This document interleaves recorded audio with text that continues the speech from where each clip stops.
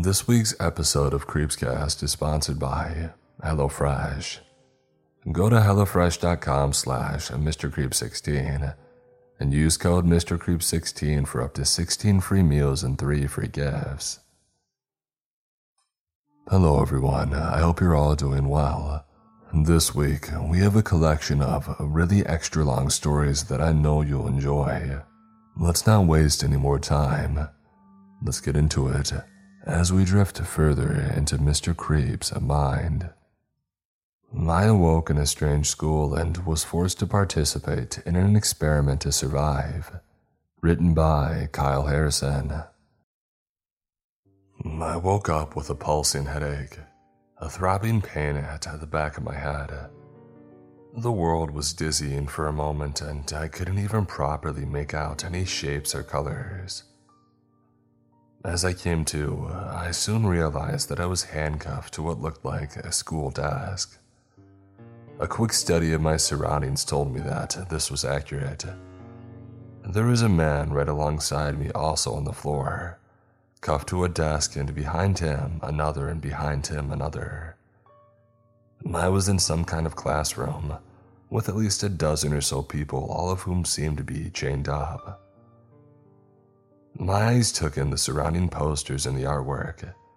There were children's drawings and safety reminders all scattered across the wall, most of them older than I was. And then my attention went to the front of the class, the blackboard where teachers should have been to instruct. In its place was a simple, concise message, written in chalk and large enough for all of us to read. Tornado drill, 8:05 a.m. I checked the clock on the wall. According to it, we only had a few minutes before the event was supposed to happen, so I talked fast. Hey you, where are we? I asked, kicking the man's foot next to me. His eyes flared at me suspiciously. Like I would know. How should I know? I decided to not bother talking to him anymore, and I turned to my left. A petite young woman was there. What about you? Do you remember how we got here? I asked, yanking on the handcuffs. The sound they made as they rattled against the desk was echoing everywhere. I was in the mall with my boyfriend, and we were headed toward the food court when I don't remember anything after that, she admitted timidly. I could tell by the look on her face that she was more worried about the boy than her own safety, but something told me that pretty soon that would change. The clock struck 8:05 a moment later, and suddenly this shrill scratching noise came on over the PA intercom. This system had to date back to prior the 1980s. I thought to myself as I tried to cut my free hand over my ear and hold my head against the desk. Attention class of 2021, please rise for the Pledge of Allegiance. A very strange voice announced. It was difficult to say for sure what gender it even was. It didn't sound quite human. And then there was a sharp click and a grainy old recording of the American flag pledge came on over the speakers. As it finished, all of us looked at one another in confusion and fear. What was going on? Attention room 3, your tornado drill will begin now. Move to the hallway. How the heck are we supposed to do that? I said out loud. Not that I expected the strange machine to respond. Instead, there was a loud rattling from above, and it made me look at the ceiling of the room for the first time. Above every desk, there was an air vent, and on cue, those vents opened. And then abruptly, loud noises and shards of glass spit out from the vents and straight towards us. I reacted in a moment, yanking my body toward the floor as the broken glass sliced across the back of my neck. Using the top of the desk as cover, I did my best to huddle there. A portion of my thigh and right foot damaged from the sudden unexpected rush of projectiles. Others in the class weren't so lucky. A man sitting 2 desks in front of me had a glass shard impaled straight in the neck. A woman had several hit her across her cheek, and the rain of sharp blades continued to come. "The hallway," the woman beside me shouted. "We can scoot the desks and use them for cover." I nodded and slowly pushed my desk that was acting as a shield as the rest of the ceiling. It seemed to rumble and shake, and the broken glass was now being replaced by more dangerous burning chemicals. Those that weren't under their desks were given second-degree burns as we all shouted for them to take cover and then move. The hallway felt like it was a lifetime away. I pushed the desk slowly, doing my best to try and time the pattern of the falling chemicals in the glass. My hands were already burned from the hot toxins, and my shins were bleeding. I just needed to get out of here, I resolved as I pushed toward the door. Some of the others were fighting for the door, trying to shove through and pull their desks along. I knew that there would be no way that we could escape as long as we were all shackled down. And then I looked up at the burning acid and had a horrible realization. "We need to let these chemicals burn through these cuffs," I told the girl. I held my arm at a specific angle and then scooted my desk toward the proper position. I bit my tongue and held in a scream as the torturous acid hit my skin and the metal at the same time. It only took about 10 seconds for me to be free. And at the same time, I ran through the door, urging the others to do the same. The girl managed to pull through with only minor burns and 3 others. And then we heard a strange clang and realized that the class door was sealed shut. The ones that didn't make it out were now slamming their hands against the door, trying to wriggle the knob, but it was pointless. Next, we watched as the vents reversed flow and sucked the other people in the class toward the ceiling. It was like watching a real twister take up houses. All of them slammed against the roof of the classroom as we watched from the safety of the hallway. And just like that, the nightmarish event seemed over and I was standing in the hallway, looking down at my burnt, shaking hands. The other survivors were turning their attention to our new location, a long tile hallway that seemed to connect to at least a dozen other classrooms just like ours. And much like us, others had escaped their horrible classrooms at the last minute and were trying their best to cope and recover in the hallway. We all shared the same beaten and confused expression, none of us sure where we were or how we got here. "Attention class of 2021. Please make your way to the main auditorium for a word from our principal," a voice said over the intercom. Then the lights in the hallway came on fully to illuminate the path toward the right. I looked to the others for ideas, uncertain of what we should do. There was an emergency exit nearby, but it didn't take one guess to assume that it was sealed shut. So instead, all of us shuffled our feet down the hallway, following the guiding light to our next room. We soon arrived at what looked like to be a cafeteria with long tables all arranged with a simple school breakfast. Packaged donuts, boxed milk, fruit bowls. At least 30 meals were all lined up and ready for us as we had entered the room. A couple of survivors went to check the exits, and none of which had any windows toward the outside, while the rest of us settled in and decided to eat. Surprisingly, the food was delicious and fresh.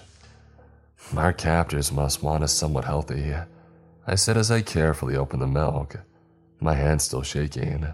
And then I saw a shadow cross the back curtain of the stage that overlooked the cafeteria. Immediately, I jumped up and pointed, and a few others saw it too. "Who goes there?" one man shouted aloud. The shadow paused. It looked unnaturally tall. And then we heard this strange, obnoxious laugh.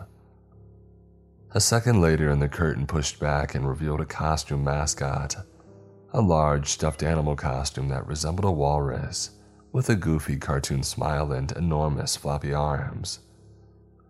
From the center of the stage came a microphone that rose up toward the walrus's mouth. "Well, what a squeaky clean group you are. Welcome, class of 2021. Welcome to final school," it announced happily. I couldn't tell for sure if this thing was a robot or a person in a suit. Today has been fun, but don't forget here at Final School, the fun can only last until the bell rings, and then it's time to learn. Are you for real? What is this? One man asked again. He abruptly jumped toward the stage, ready to attack the mascot. A moment later, 2 children pushed their way out from the curtain and stood in the way of his attack. It made the moment pause in confusion, and that was all that it took. One kid whipped out what looked like a cattle prod and struck the man straight in his chest with it. He flew back hard to the tile floor, coughing and wheezing. And then a few other children appeared alongside the mascot, all of them wearing genetic uniforms, and all of them looked like they were emotionally disconnected to whatever the heck was going on. Remember to play nice, the walrus chuckled. Just as he had finished, we heard a buzz and the doors to the cafeteria had unsealed themselves. Recess, the kids all squealed as they ran back behind the curtains and out of sight. All of us that had survived the initial insanity gave each other a long stare, and then we bolted for the doors. I could see sunlight and I was ready to taste fresh air, but it was all a mirage. The moment that we stepped out to the playground, I suddenly realized that I wasn't looking the sky at all. It was some strange reflective surface that covered the entire surrounding area. It's like we're trapped in a giant fishbowl. One man had realized. I got a good look at the playground. There was plenty of equipment, all of which seemed to be in good working order, and a long tall fence with barbed wire that surrounded us on all sides. Just as the last survivor came out, the cafeteria doors slammed shut. No entry until the bell rings, a sign set on the doors as we looked around and tried to get our bearings. This has got to be some kind of crazy dream. What is this, Lord of the Flies? A woman asked as she had approached a tall juniper tree that was growing near the center of the playground. There were names carved on it, hundreds of them, and tally marks too.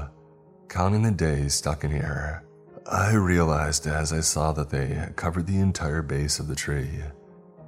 And then we heard a strange whirring noise and we watched as some of the equipment seemed to move on its own as if someone was using it. Something tells me this is going to be worse than before, the man said as the ground below us started to shift from grass to sand.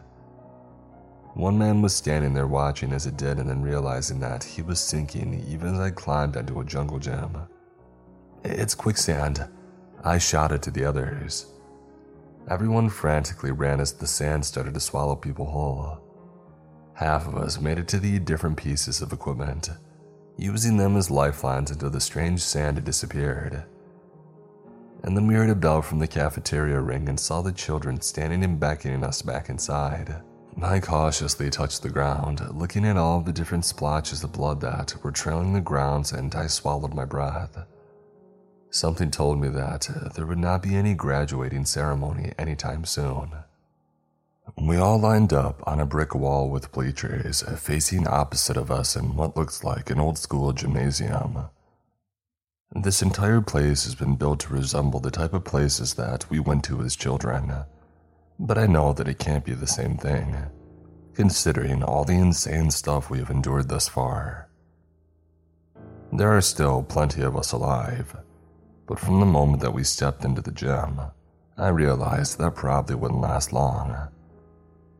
The children that seemingly were in charge of this place lined up on either side of the squeaky clean tile floor. All of them were holding a bright and shiny red leather ball. I knew immediately what we're going to play, even as one boy steps up to the middle and holds the ball up. PE will include dodgeball, jump rope, and then a physical fitness class. Remember to do your best. I'm so sore from the other incidents that I wonder if I'll even have the ability to make it through these unscathed. But I know that I don't have a choice. We work together and we can make it out of here, the petite girl next to me said as a whistle was blown. A second later, the spheres the children were holding changed from harmless, ordinary dodgeballs to spiky, dangerous, urchin-type objects. I knew one hit from those sharp protrusions would likely kill us if it struck a vital organ. Immediately, the children began to hurl the dense weapons towards us, the heavy balls surprisingly bouncing and moving across the gym floor with ease. We had little chance to do much else besides run. Toward the bleachers, one man shouted excitedly. A woman beside him was struck in the head with the spiky object, the full force of the needles piercing her face and knocking her down. As soon as it did, I also noticed that the needle seemed to latch onto her cheek, preventing her from being able to remove it. A moment later, as we ran, I realized why that was. We heard this soft, rhythmic beeping noise coming from the dodgeball. It got faster and faster as I understood it was counting down. And then the latched weapon exploded directly on the woman's face, ending her instantly. The man to the right of us was a little luckier, if you consider the loss of a limb better than dying, and his right leg was blown up from the force of another object. As he hobbled and crawled toward the bleachers, he begged the children to stop. But they all looked at him with emotionless eyes and then raised their weapons, smashing it down on his pleading body. We turned away before the explosion caused them to scatter across the gym. "This is madness," a woman snarled as she rushed toward one of the children. I watched as the dodgeball struck her straight into the chest, but she kept running, tackling one of the children. To my horror, the bomb went off, taking them both out.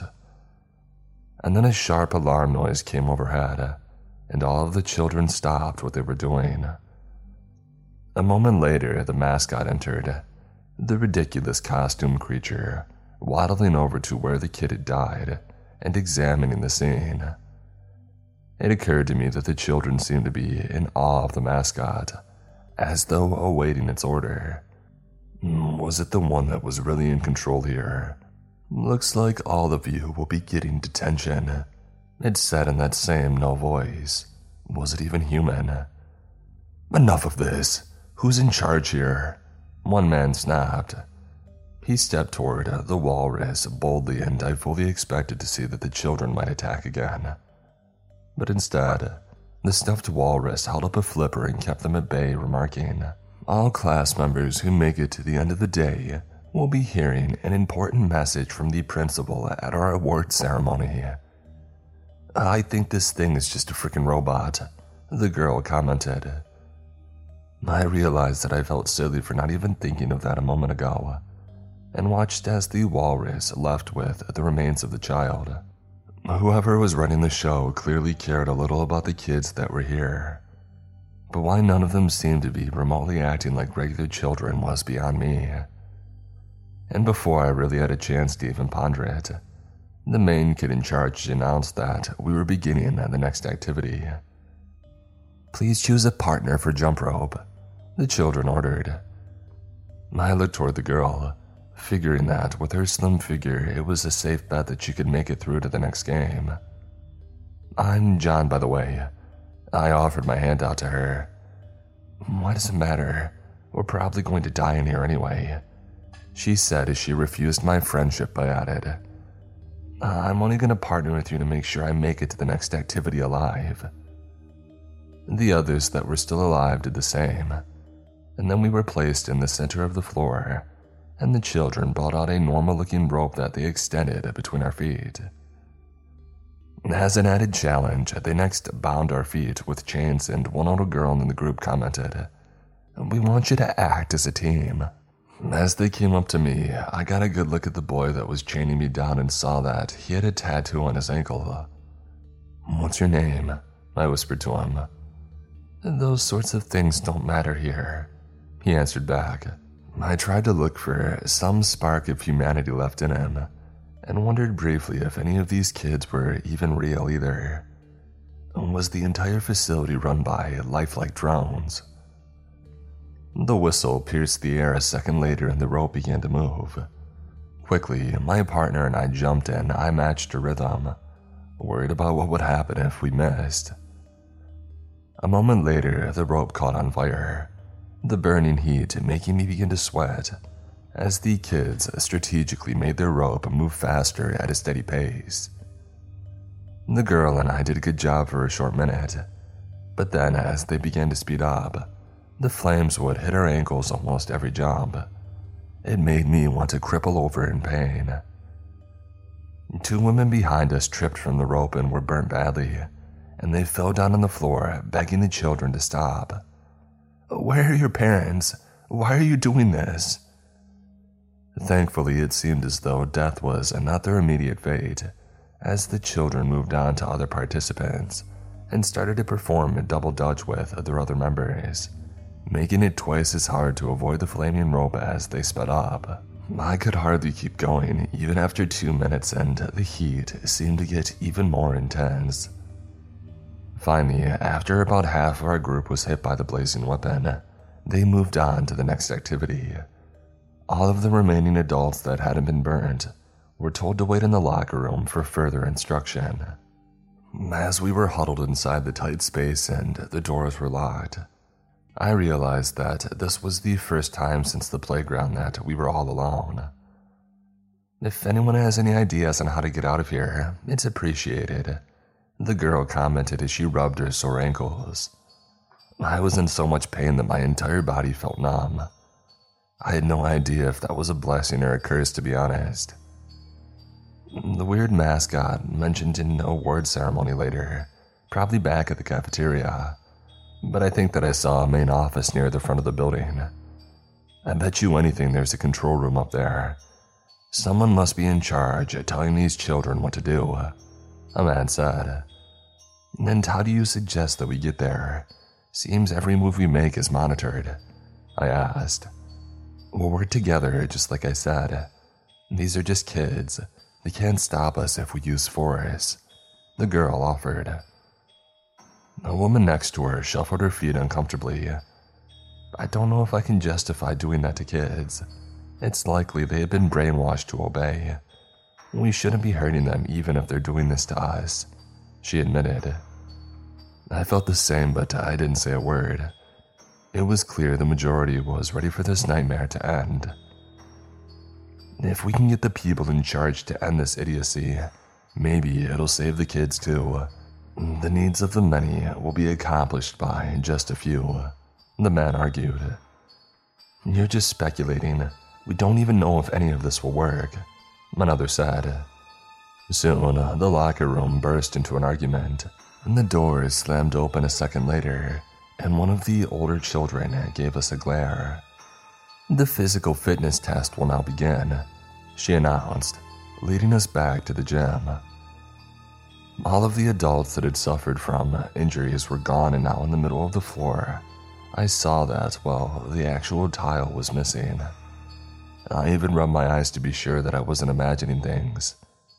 It was in fact cut off by what looked like a bottomless hole, a chasm that cut through the whole area. I tried to look down and see if there was anything below, but it seemed to stretch on for miles, perhaps into some furnace below. And dangling over the pit was a rope, which seemed to be covered with oil to make the climb even more difficult. Did the children even understand they were literally making us risk our lives? I was placed in front of the line and I waited as the bell rang. The rope was only a few feet in front of me, but I still had to make a running start for it. Leaping out above the pit, I gripped onto the slippery rope and quickly started to climb. Even with the oily surface, it was still possible for me to ascend, but not easily. I could hear the others actually cheering me on as I tried to not look down. But just when I thought that I might make it, the game changed and something above me fell through the roof vents. Needles. Sharp, pointed ends struck my head and against my hands as I clung to the rope and shivered in pain. It wouldn't be long before I lost my grip entirely. My only chance was to try and swing back toward the edge. I started to shift my body weight as I slid down the rope, my hands sweaty in the onslaught of falling needles, making my nerves begin to stress and ache. Just as I had made the third swing, I let go, barely grabbing the edge. The others rushed to help, but the children blocked them. If I was going to survive, it would have to be on my own. Desperately, I clawed my way up the side, gasping for breath as I collapsed to the ground and looked down at the pit. "This is insane. I can barely even stand up from this," I moaned as I looked at my shaking palms. The needles had hurt more than I had realized. The children looked at me, and then the oldest one in charge ordered, "Take him to the nurse." Before I knew what was happening, I was escorted out of the gym by several larger kids, toward the office that the one man had speculated we might be able to use as an escape. A bag was placed over my head before they marched me down the hall, shoving me rudely as they moved forward. Eventually, I was placed in a chair and my hands were bound with a zip tie, and then the bag was removed and I found myself staring at another adult, somebody that was running this whole thing. She gave me a fiendish smirk and said, "Looks like you thought you were going home early." The nurse administered some kind of shot directly into my bloodstream without even bothering to tell me what it was for. As I watched the needle press into my body, I was sure that I was about to die. Instead of a quick death like the other adults here, it would be slow, and this strange woman would revel in my suffering. Immediately, I started to sweat and feel faint, my lips clammy as I begged her to stop. The entire room felt dizzy, and then at last, she tossed the needle aside into a sharps container and commented, "My, you are certainly a squealer, aren't you?" I was panting, hardly able to see or speak coherently, but it didn't matter. She was going to make me listen to her strange ramblings. "You have been brought here for a reason, student 6091, and that is to prove yourself worthy of readmission to society. Given your skills so far in our school activities, you stand in a high probability of being a graduate of our program," she commented as she pulled a file from a nearby metallic cabinet and read off my life as though I had died long ago. "John Reeder is age 32, a single father living in the suburbs of Chicago. You have 2 children, David and Susanna, ages 8 and 4 respectively. You work as an auto mechanic and enjoy chess matches and hiking in your spare time," she commented as she slid the profile across to me. "Does all of this sound accurate?" Despite how parched I was, I managed to give her a whispered reply. "I have no idea what you want, but once I get out of these bonds, I swear that I'll kill you." She leaned over toward me, smiling quietly before smacking me across the face with her gloved hand. "You will learn that we do not tolerate insubordination in this facility of any kind. Do I need to remind you why you're here?" she snapped. She turned the folder over to the next page, which showed photographs of me having drinks with friends, spending time at work at long hours, and not coming home to be with my family. Things that I had felt guilty for over the past 6 months, bad habits that I was struggling to cope with. And here they were on display as crimes, my sins that had landed me in this place. "You are fortunate that the charges aren't more severe, or we wouldn't even be having this conversation. You have forsaken your family, Mr. Reeders. You have fallen into a lifestyle of pleasure rather than responsibility. As a result, you squander what money you earn and your children starve. You're a poor excuse for a father and therefore unfit to return to being a parent until you're taught a proper education." I didn't fully comprehend what she was saying, but I gathered that this prison was a place for people like me to be rehabilitated under whatever strict guidelines they enforced. A second chance according to their standards to be a better person. And if we failed to be strong enough, then a deadly fate awaited us. I knew her logic about health and recovery and being a good parent didn't line up with the atrocities that I had seen her so far, but I was too frightened to even correct her. "When is this graduation ceremony?" I asked. "Tonight after the final period. We will gather our students together in the band hall for a celebration, and announce the graduates. But to make it there, I need to make sure that you are on equal footing with the others. Hence the need for your little injection, she commented. I looked toward the needle, wondering what exactly she had dosed me with, as a bell rung and the nurse stood up, pleasantly smiling. Enjoy the rest of your school day, Mr. Readers. I hope to see you again tonight. I think if you apply yourself to your education, you will go far, she said. I was marched by children back down the hallway, confused and disoriented, even without a bag over my head, as we passed by what looked like class photographs of previous graduates. As I paused to look at the numerous alumni, it occurred to me this secretive program had been running for quite some time undetected. Who could be handling all of the finances, and how did they even find people to be candidates for their experimental prison? Another sobering fact was evident about the photographs. Less than half a dozen persons were in each picture. The rest of the seats were empty, meaning the chance of survival here was slim, perhaps nigh impossible. Still, I had to think of my own 2 children and fight to survive as long as I could, even if it did mean against the others, I thought as I was escorted into an art studio. There were perhaps only 9 of us left, and as soon as I had entered the classroom, each of them viewed me with new suspicion. I mean, it's easy to guess why. I had been given special privileges to not go through with the remainder of the fitness test, and that must mean that they think I'm involved in whatever is going on. I thought as the children ordered me to take a seat near one of the easels. Our teacher, the strange emotionless, costumed walrus, immediately gave us instructions on the assignment.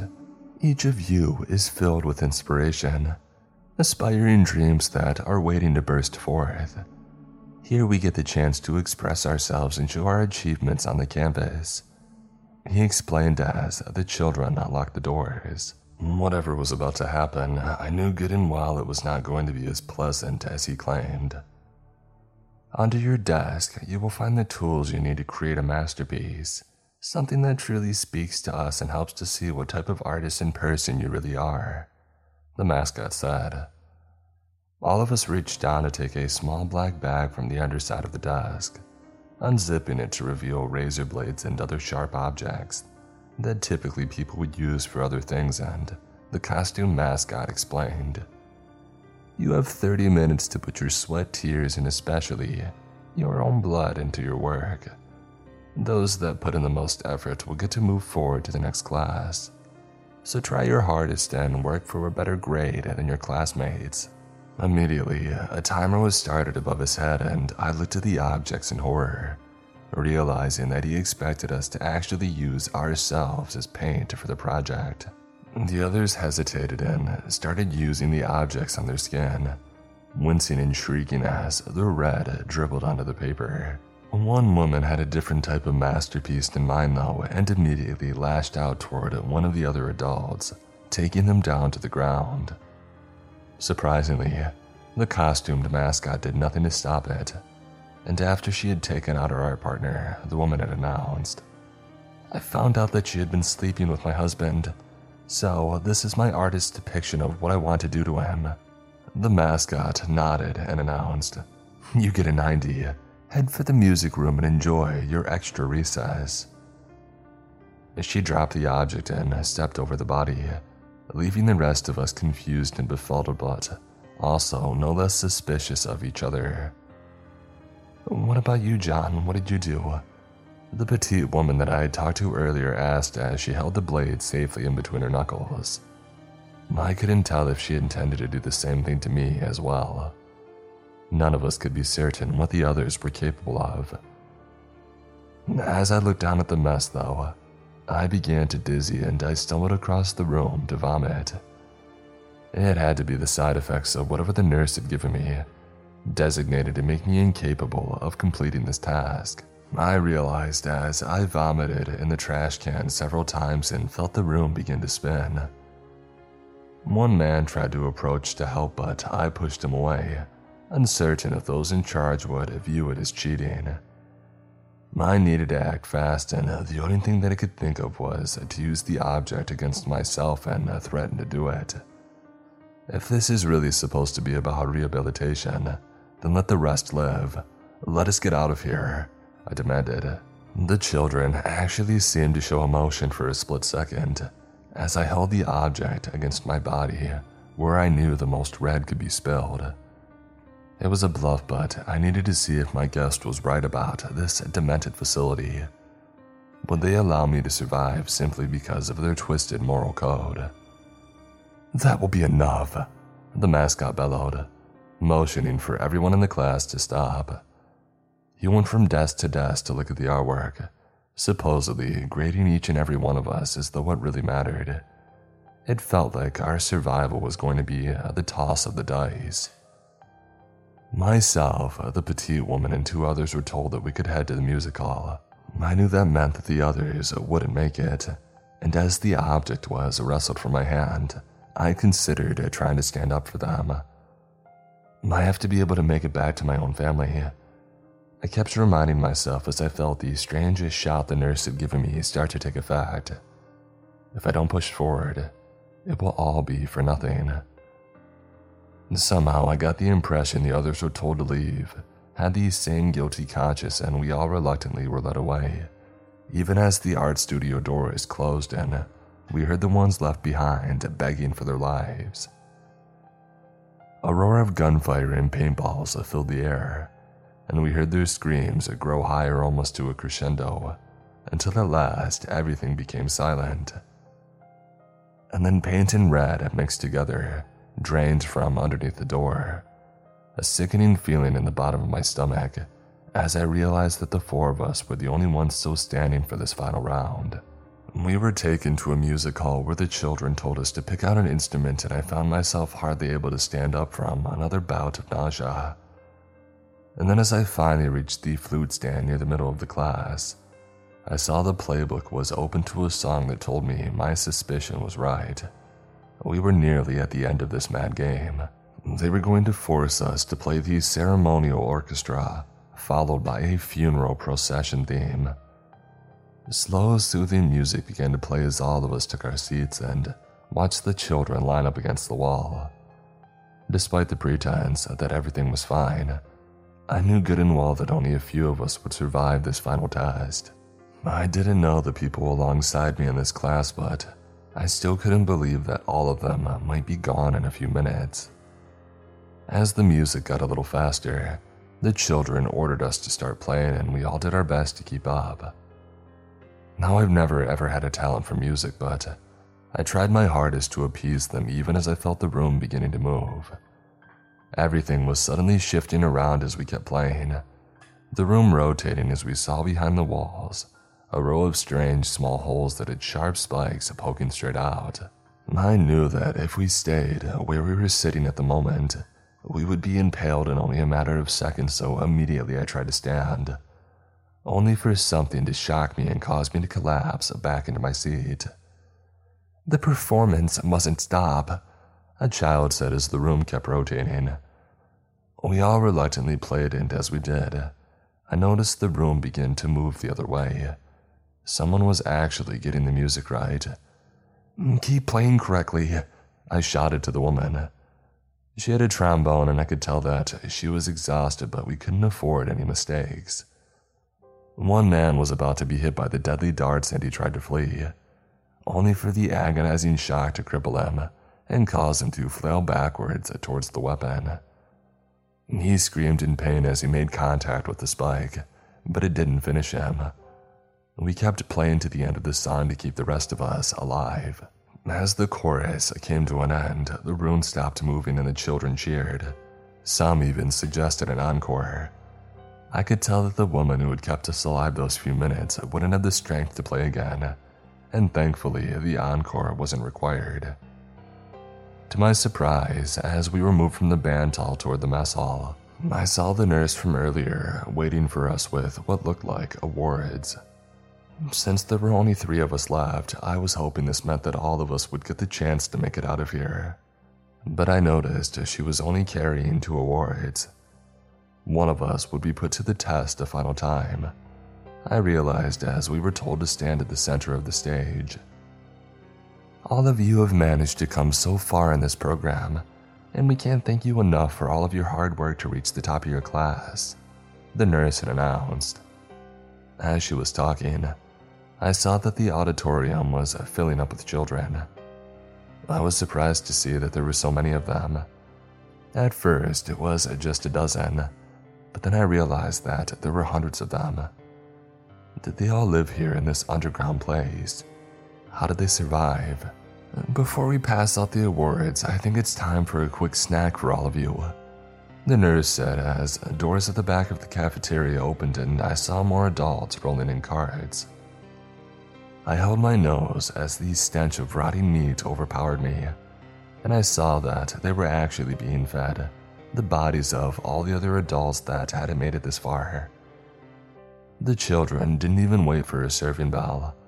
They growled and snapped at one another to grab a piece of the chopped up bodies, and they chewed it as fast as they could. I felt like I was about to throw up again by watching what was happening. Now I knew what these children were being turned into. Monsters.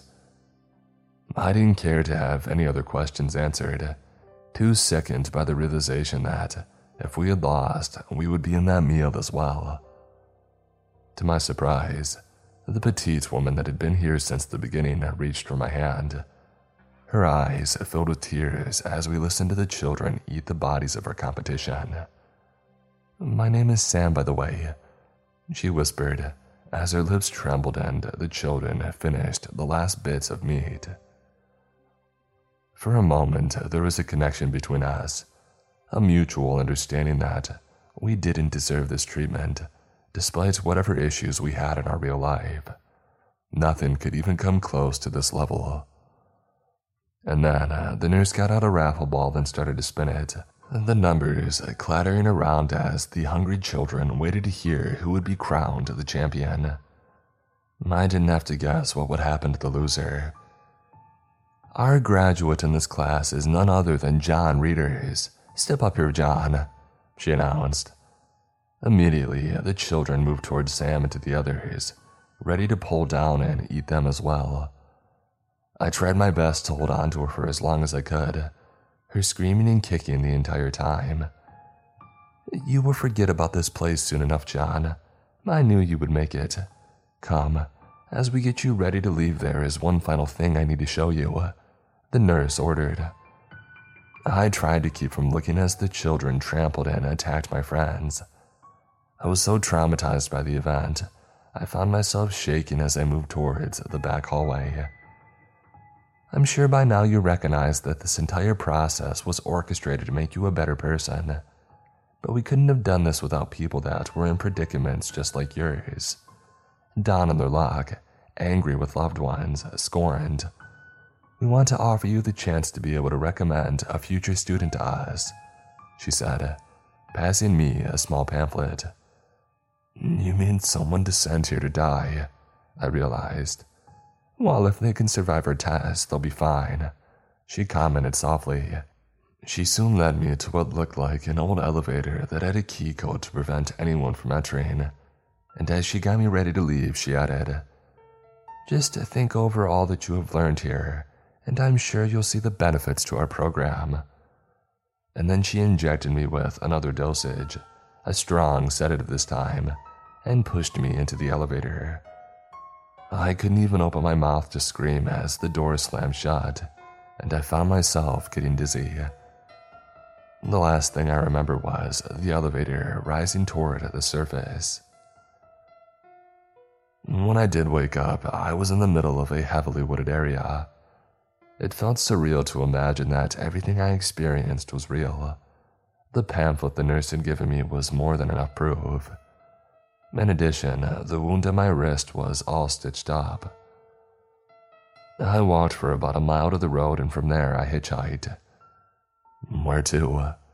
a passing motorist had asked. They actually looked a bit nervous to help me, and it was then I realized that I still had the clothes from the prison underground. I probably looked like an escaped convict. I told them to take me to the nearest police station. I told them my story from start to finish. I showed them the wound on my wrist. I also insisted that they could check my clothing for fingerprints, and I gave them my pamphlet. There was nothing that matched any known criminals in their database. It suddenly occurred to me that this was likely why they had trained the children to be their foot soldiers. None of them would be traced, and likely all of them had been taken at infancy. I thanked the officers for their time and managed to get a ride home from one of them. I was desperate to see my children again. Once I got home, I made a promise to them that I would be a better father. I can only hope that time will erase some of the awful memories of school. I would like to extend a large thank you to HelloFresh for sponsoring this week's podcast. If you're a fan of the show, you probably heard me talk about HelloFresh before. I just want to reiterate that these guys are legit and they really do make home cooking easy, fun, and affordable. There's a reason they're America's #1 meal kit. HelloFresh makes sure to deliver fresh, quality produce right from the farm to your door in less than a week, so you can savor summer flavors right from home. They also give you 30 dinner recipes to choose from every single week, which allows for an awesome amount of variety and customization. Just a couple nights ago, I whipped up a creamy mushroom Alfredo that was honestly better than most restaurants that I've had pasta at. I can't recommend HelloFresh enough, and I love the feeling of self-satisfaction for making my own meals as opposed to ordering them in. And on top of that, Green Chef is now owned by HelloFresh, and with a wider array of meal plans to choose from, there's something for everyone. I love switching between the brands, and now my listeners can enjoy both brands at a discount with me. Make sure to go to HelloFresh.com/MrCreep16 and use code MrCreep16 for up to 16 free meals and 3 free gifts. Thank you to HelloFresh for being a continued sponsor of the podcast. We thought our emergency landing was a success until we got out of the plane. Written by Odd Directions. The nightmare began 30,000 feet above the Atlantic Ocean. I had just come back to our seats from the toilet with my 5-year-old son. It had all happened so quickly. I reckon most passengers didn't even see the Cessna that appeared out of nowhere. They just felt our plane's steep turn to avoid a collision. I, however, saw these smaller aircraft swish past us, just a few meters away from crashing right into us. Being a pilot myself, I knew something wasn't right about this, especially not at this altitude. My hands were shaking from the close call, but the rest of the passengers, including my husband, only chuckled nervously. They didn't realize that we had just been seconds from a certain death. Tim sensed how worried I was and begged me to explain what had just happened. I tried to comfort him the best that I could, while also trying to get a hold of one of the flight attendants to get some answers. "Where did that business jet come from?" I asked. "That was extremely dangerous." I was interrupted by strong turbulence. The flight attendant almost fell to the floor, but she managed to remain standing by holding on to my husband's seat. The seatbelt sign turned on, followed by the clicking sound of everyone strapping themselves in. "Ma'am," the attendant said and ignored my concern. "Please put your seatbelt on." "Oh, it's nothing to worry about," my husband said as he put in a seatbelt. "Relax," he laughed. "You know, out of all people, I didn't think you would be afraid of a little turbulence." "We almost died, Robert," I growled. "My God." The captain finally addressed the passengers. "We're having some problem with the navigation." The co-pilot could be heard in the background, whispering something with a concerned voice. A small discussion between them had erupted, seemingly agitated, followed by an "Oh my God," before the pilot spoke again. "Prepare for an emergency landing." I helped Tim put on his seatbelt, fearing the worst, and then I looked out the window. It was hard to see anything.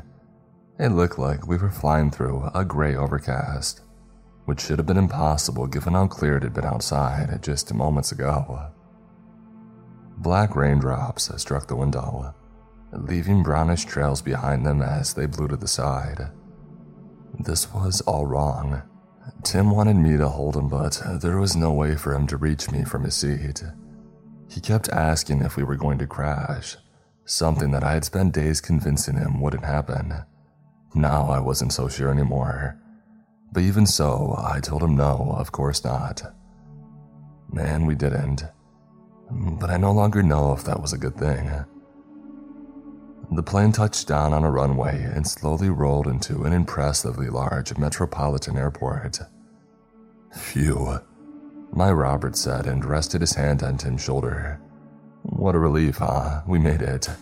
I gotta admit, I was a little worried there myself for a moment. There's just one problem, I said. Where are we? The screen showing our current location had turned off, and even though I knew most large airports in the country, I couldn't recognize any of these structures outside of the window. And there shouldn't have been any airports of this size anywhere close to where we were anyway. This is the captain speaking. It came from the PA, followed by a long pause. So, just a small update on our situation. Earlier, we had to make an evasive maneuver to avoid a collision with a smaller aircraft. That was the sharp turn that you had experienced. After that, we found ourselves in some bad weather conditions resulting in turbulence, and the power had went out. Fortunately, we saw this runway and managed a forced landing. We're still out of power at the moment, but we're hoping that someone will assist us soon. Please remain in your seats until further notice, and thank you for your cooperation. And we waited and waited and waited. Just like everyone else, I tried to get a glimpse of what was going on outside of the plane. I couldn't figure out the reason as to why a fully operating airport, as big as LAX from what I could tell, wouldn't immediately come to our rescue. The lights were clearly on inside the building, so there was no reason to assume that no one was there. And yet no one came. I tried to spot movement inside the windows of the terminal and the control tower, through the gray fog and the dirty drizzle. But aside from a flickering fluorescent light here and there, I saw nothing. "What's going on, Mom?" my son had said. "Why aren't they letting us out?" It was at that moment the pilots must have given up on their attempts at getting in touch with the controllers. They both came out from the cockpit, pale and sweaty behind their fragile facade of confidence, and they instructed two of the flight attendants to open the emergency exit and inflate the evacuation slide. It was finally time to leave the airplane. My husband took our luggage while I carried Tim, whispering into his ear that everything was going to be all right. And up until this point, I really believed that. But nothing could have been further from the truth. At first, I couldn't tell what it was that made everything feel off outside, but then it dawned on me. There were no winds. The air was just as still as you would have expected inside a poorly ventilated room. It brought about the uncanny sensation of being inside and outside at the same time, an unnatural experience only enlarged by the dark rain pattering against the pavement, and the tepid, motionless atmosphere carried with it a musty odor that brought to mind the furthest reaches of a cave.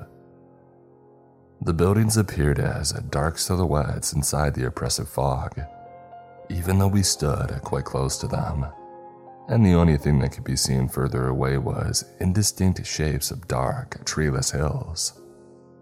Needless to say, this was by far the most desolate place that I had ever had the misfortune to end up in. Among the concerned whispers around us, my husband yelled hello. The echo traveled into the fog, but not much further. The crew remained in authority, even though they were equally lost as the rest of us, and led us to the doors to the baggage reclaim area. A young man helped my husband with one of our bags when he saw him struggling, and we exchanged a few words with him. He was on his way home from spring break after some heavy partying.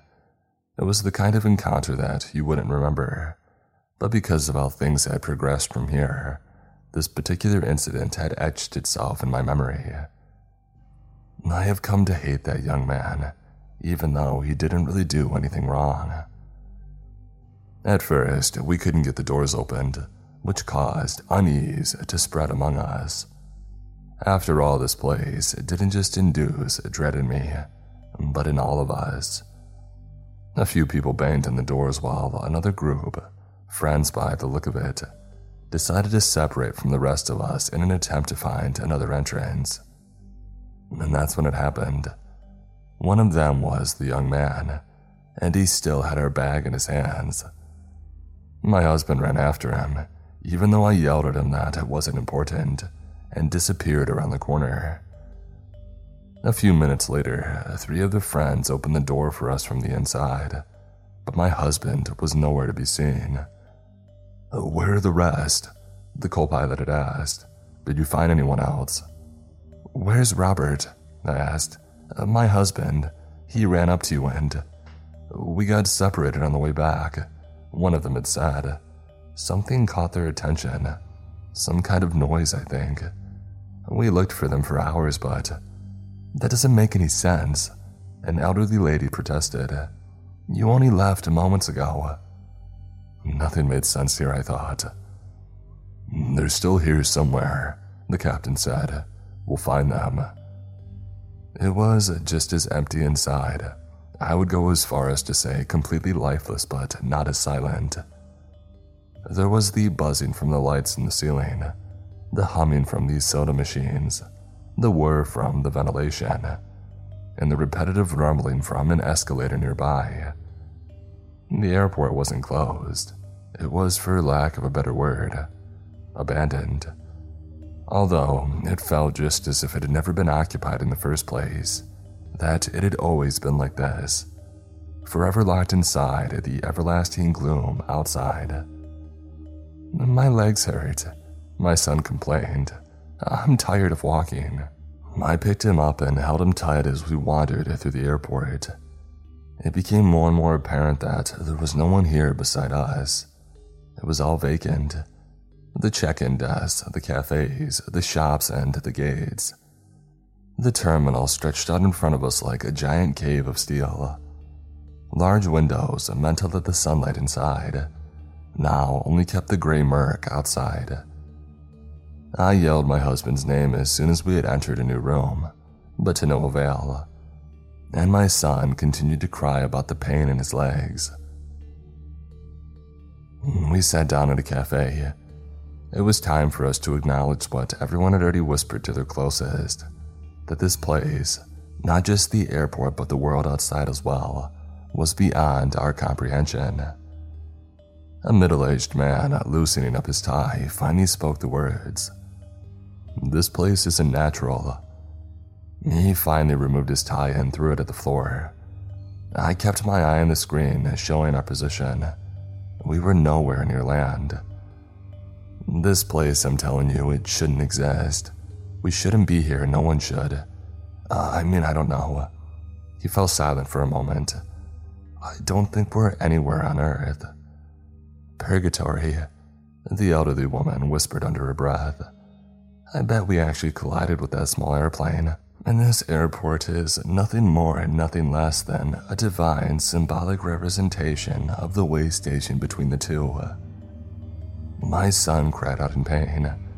"Mommy, please, Mommy." He kicked with his legs in agony, vainly trying to escape the ache. "Make it stop, please." I realized that he wasn't just tired from walking. It was something else. But not even a man who claimed he was a doctor could see anything wrong with his legs. He said that it had to be growing pains, and thus nothing to worry about, but that he would need to give him an x-ray to rule out anything else, which of course was impossible. After a while, Tim thankfully calmed down, and I kissed his sweaty forehead with a smile of relief. "I don't think this is the afterlife," one of the friends said and pointed at my son. What sins would a small child have to atone for? This is something else entirely. Some kind of glitch in the Matrix, you know what I mean. I think this airport got stuck here just like us. Although, I guess we would have heard about an entire airport vanishing. But still, I'm convinced this is just some random interdimensional twaddle. The captain, the man that we had come to look up to in these dire circumstances, broke down in tears in front of us. One of the flight attendants laid her hands around him, doing her best to comfort him. "I'm so sorry," he said. "Don't blame the rest of the crew. I ordered them not to say anything. I just didn't want you to panic. But we saw it. There was no time to avoid it." "Avoid what?" The man who had discarded his tie had asked. "What did you see?" "Well, it's hard to explain," the captain said. "It was like a gray line, a thin, one-dimensional line suspended in the air. It appeared right in front of us after we had turned to avoid the other plane. And the moment that we flew into it, well, that's when we ended up here. We didn't see much through the windows. It was like flying through a never-ending rain cloud. And then we saw the faint lights coming from the runway. So, you're right. This isn't Earth. As to what it is, my guess is as good as yours." And two of the flight attendants who up until now had put all hope in their captain knowing what to do, sobbed gently. I thought about my son and what would become of him if he never managed to escape our empty prison. And I thought of Robert, about where he might have ended up and if I would ever see him again. But it didn't make much sense that I wouldn't, so I tried not to worry. He was here somewhere, I knew it. Hunger became an issue, and although some of us were skeptical of the idea, it was decided that we would eat the food on display in the cafe. As far as we knew, it could have been there forever. But after much hesitation, before anyone dared take the first bite, we discovered that there was nothing wrong with it. We continued to look for the others, and Tim cried and cried. He was still in pain. I held him close and grabbed his little, restless legs to stop him from kicking, but there was nothing that I could do. He cried for his father. By now we knew that he was gone. We spent hours going from empty room to empty room until we had found each and every one of them. That's when we had to accept that the others, including the love of my life, had in fact disappeared from the airport. I fell on my knees with my son in my arms, bawling. It was my turn to break down now. The elderly woman touched my shoulder and looked down at me with her old, sunken eyes. "He has started his journey," she said in a comforting voice. "He's been forgiven." We couldn't tell the time. The sun, or whatever it was that produced the gray-tinged light coming down through the endless mist, never set. 1 hour felt like a second felt like an hour. A few of us joined the old woman in prayer, hoping for the miracle she had promised them, while some of us kept on speculating about parallel worlds. But I only tended to my little boy and his aching legs, and I only prayed for him to get better and for both of us to be reunited with Robert, not in heaven but in the flesh. I noticed that my son was slightly taller. I pulled up his trousers for the second time since the cafe. By now, to my absolute dread, I noticed these stretched marks crawling up his pale skin. The doctor had never seen anything like it before, and could only offer him some of his own painkillers so that my son could sleep. "What is happening to my son?" I cried. "Why him, oh God, why him?" But no one said a word, and the old woman looked away as if she didn't want to face the kind of suffering her God would never allow. Days became weeks. My son's legs grew out of proportion. Nothing else in his body changed. His skinny legs just kept getting longer and longer and longer.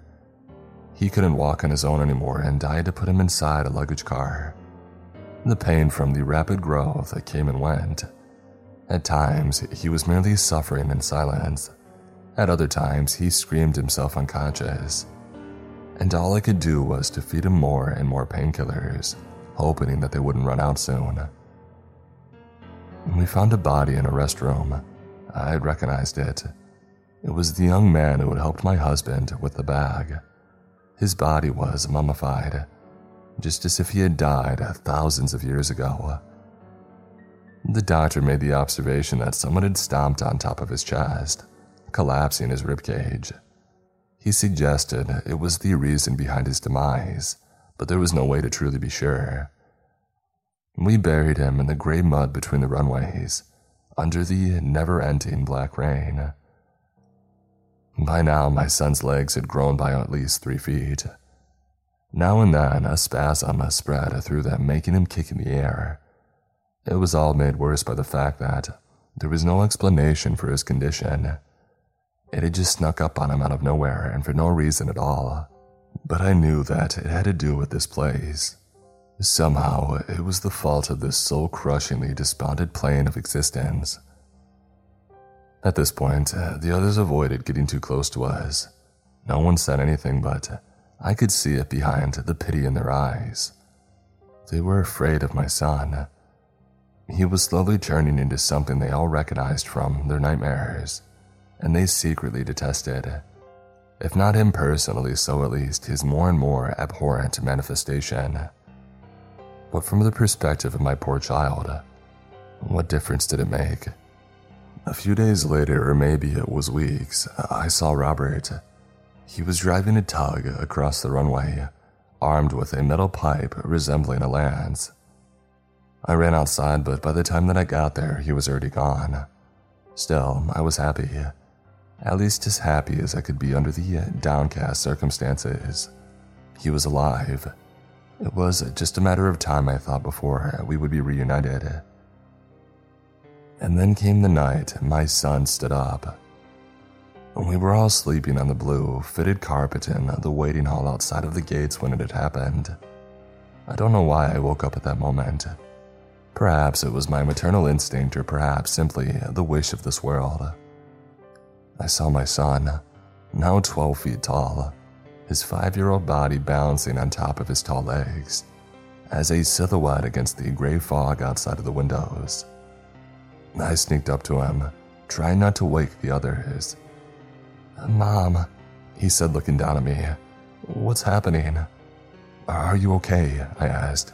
"Doesn't it hurt anymore?" "No," he said, but sobbed nonetheless. "I'm scared." "I know," I said. "It's going to be all right. It's just a matter of time now until Robert finds us. He's out there, and now when you can walk." "But Mommy," he whispered between his sobs as he put his hands in the ceiling to support himself. "I can't." He paused and tried to hold his tears back. "Don't worry, sweetheart. Let's go back to sleep now and..." "But that's the thing, Mommy. I can't." "Why is that?" I asked. "What do you mean, love?" "Because I woke up like this, standing." A chill went down my spine, and then his legs took a few steps. "It's not me, Mommy." The doctor woke up. "Oh my..." He didn't have time to say anything else. My son, or his legs rather, quickly stomped his face in with an unnatural force. The red erupted from the crater like a fountain, raining down on those sleeping next to him. The room filled with screams. My son cried on top of his stilt-like legs while they danced around, crushing and piercing everyone who wasn't lucky enough to get out of the way. I didn't want to leave him, and yet I ran with the others. It was only temporary, I thought, so that I could figure out a way to help him. But my son didn't know that. He cried for me, bawling, as the legs walked away with him. From now on, we were hunted, and the melancholy existence that we had lived so far turned into a constant terror. I wanted to find something to use to help my son, a saw or some similar tool that I could use to remove the abomination that his legs had become. But all I found was a large carving knife inside a restaurant kitchen. I grabbed it with trembling hands. Somehow, I had to immobilize my son and then use all my strength to hack his legs off. For that, I needed help. but those who had survived up until now, they weren't willing. "I'm sorry," the captain said. "It's too dangerous." He still carried some authority, especially now when he said what everybody wanted to hear but didn't dare say themselves. "I'll help you," the old lady said. "Your boy is possessed and he needs to be freed. I think that is our mission. Those who help him will go to heaven." I hugged her fragile body, grateful for her bravery, but I couldn't imagine in what way she could help me. My only hope was finding my husband. Together with him, there would at least be some hope. Until then, all I could do was follow the others. "Mommy," my son yelled between his sobs. "Where are you? I'm afraid." He was close, which meant that we had to run again. "Mommy," he begged, "help." But there was nothing that I could do. There's nothing worse for a parent than to be useless when they hear their own child call for help. But such was my predicament. I was utterly powerless. All I could do was yell back to him, in the hopes that my voice would give him some shimmer of comfort in his otherwise perilous state. "I'm here, my sweet little baby. I'm here and I love you." I only saw my son whenever he got close enough, when his long and yet still childlike legs carried him towards us in giant leaps. I saw him when his legs caught one of the flight attendants. The captain threw a chair at him to protect her. I yelled for him to wait, to try not to hurt my son in the process, but of course no one listened to me. My son fell, but the legs crawled forward, dragging him on the floor behind themselves, and they caught the young woman like two erratic snakes working in tandem.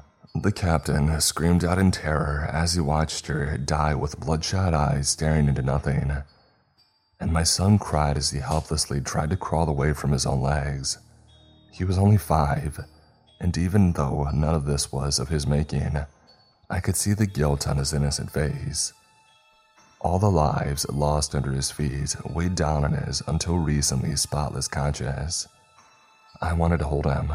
I wanted to whisper in his ear that it wasn't his fault, and I wanted to cut off those dang cursed legs. I left the group when they began making plans on how to kill my son. The old lady was the only one coming with me. She didn't believe in their utilitarian reasoning, and just like that, they all vanished from the airport just like my husband had done. At first, I thought that I would never see my son again, that he too had vanished, but then I heard him, like an echo from around the corner, yelling for me. He never appeared, though. We stumbled upon a few bodies. They belonged to the group that we had just abandoned. It looked like they had been dead for a long time, maybe more than a year, although there was very little decomposition, seeing that there weren't any organisms to feast on the bodies, other than the ones already inside them, so it was difficult to tell for how long they had been dead. By now it was clear to me that time didn't move in one direction here. It wasn't a river like back home, but rather a tree. It took another month until we ended up on my husband's branch. It wasn't a happy reunion, even though I was tremendously relieved to finally have him to my side again. My son, now 24 feet tall, fought him and his group in the muddy rain.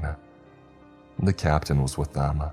Unlike the rest of them, an old man now, and from the window inside the terminal, I could see that they were trying to fight off my son, while entering a smaller airplane that they had somehow managed to get up and running. I didn't want to run down to the exit, fearing that I would end up on yet another branch of time. So I threw my chair at the window, and I climbed down with the help of the older lady. I wanted to embrace my husband, but there was no time. My son cried on top of the legs, looking down at us. "Get on the plane with the others," Robert yelled. "The captain's going to fly us out of here. You don't know for how long He stopped himself. "Just go." I gave him my knife. "You have to tackle him somehow," I said.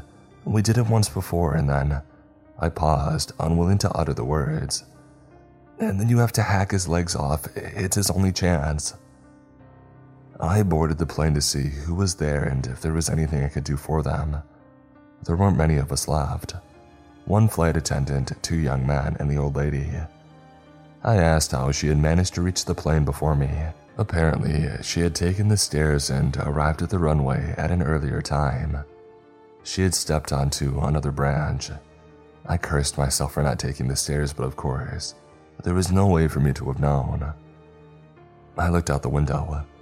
My husband and the captain tried to stave off my son with their long metal pipes. I couldn't even see Tim, just the long legs stomping around. The captain turned to my husband just for a second, and that was enough for one of the legs to pierce the side of his head with my son's tiny foot. I knew what it meant, even though I didn't want to acknowledge it even to myself. My husband jumped on the tug. I ran to the door, begging him to come inside. "No," he yelled, crying. "I'll lure him away from you." "No," I protested. "Not after I finally found you, please." "I love you," he yelled. "Try to find the shimmering line in the sky." And he drove away. My son followed, wobbling on top of the dancing legs as he cried and cried and cried. I wanted to stay behind to help my family survive, but I was the only hope the others had of ever going back home. Hence, I reluctantly took the helm.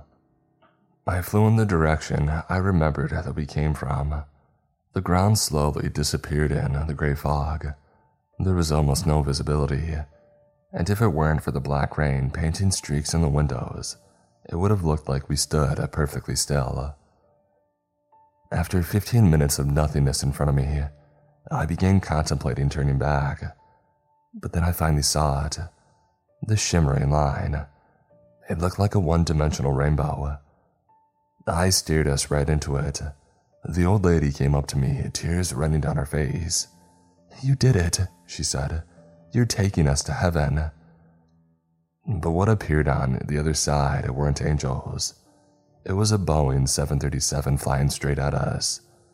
If I had waited for only a second longer, we would have flown right into it.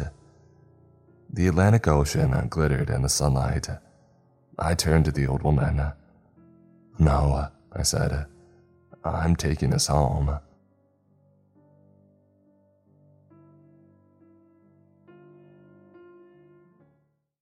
There was a viral outbreak in my town, and should have wiped out everyone on the planet. Written by 10-Minute Horror. I had felt it, far off, similar to a pre-storm migraine for months. Like some force in the world had plans for us that we didn't know about but could see forming.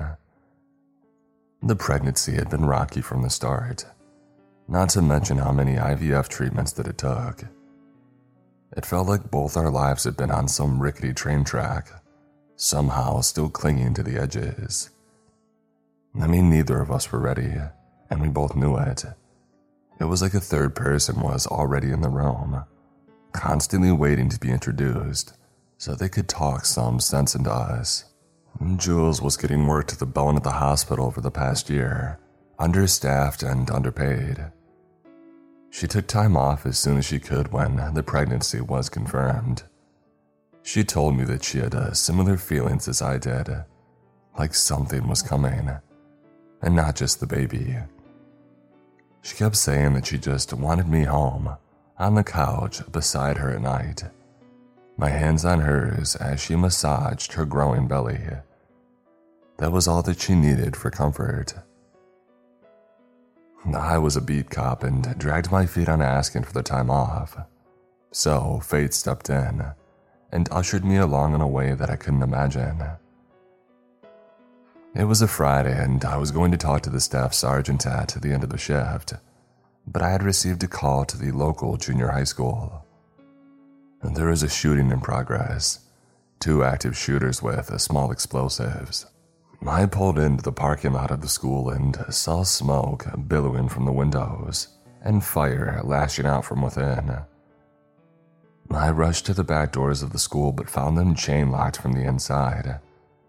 I could see that there was a thick padlock keeping it shut. Gunfire, screams, and small explosions rang out from inside. Smoke was creeping out from under the doors. I radioed back. They said Tactical was 4 minutes away.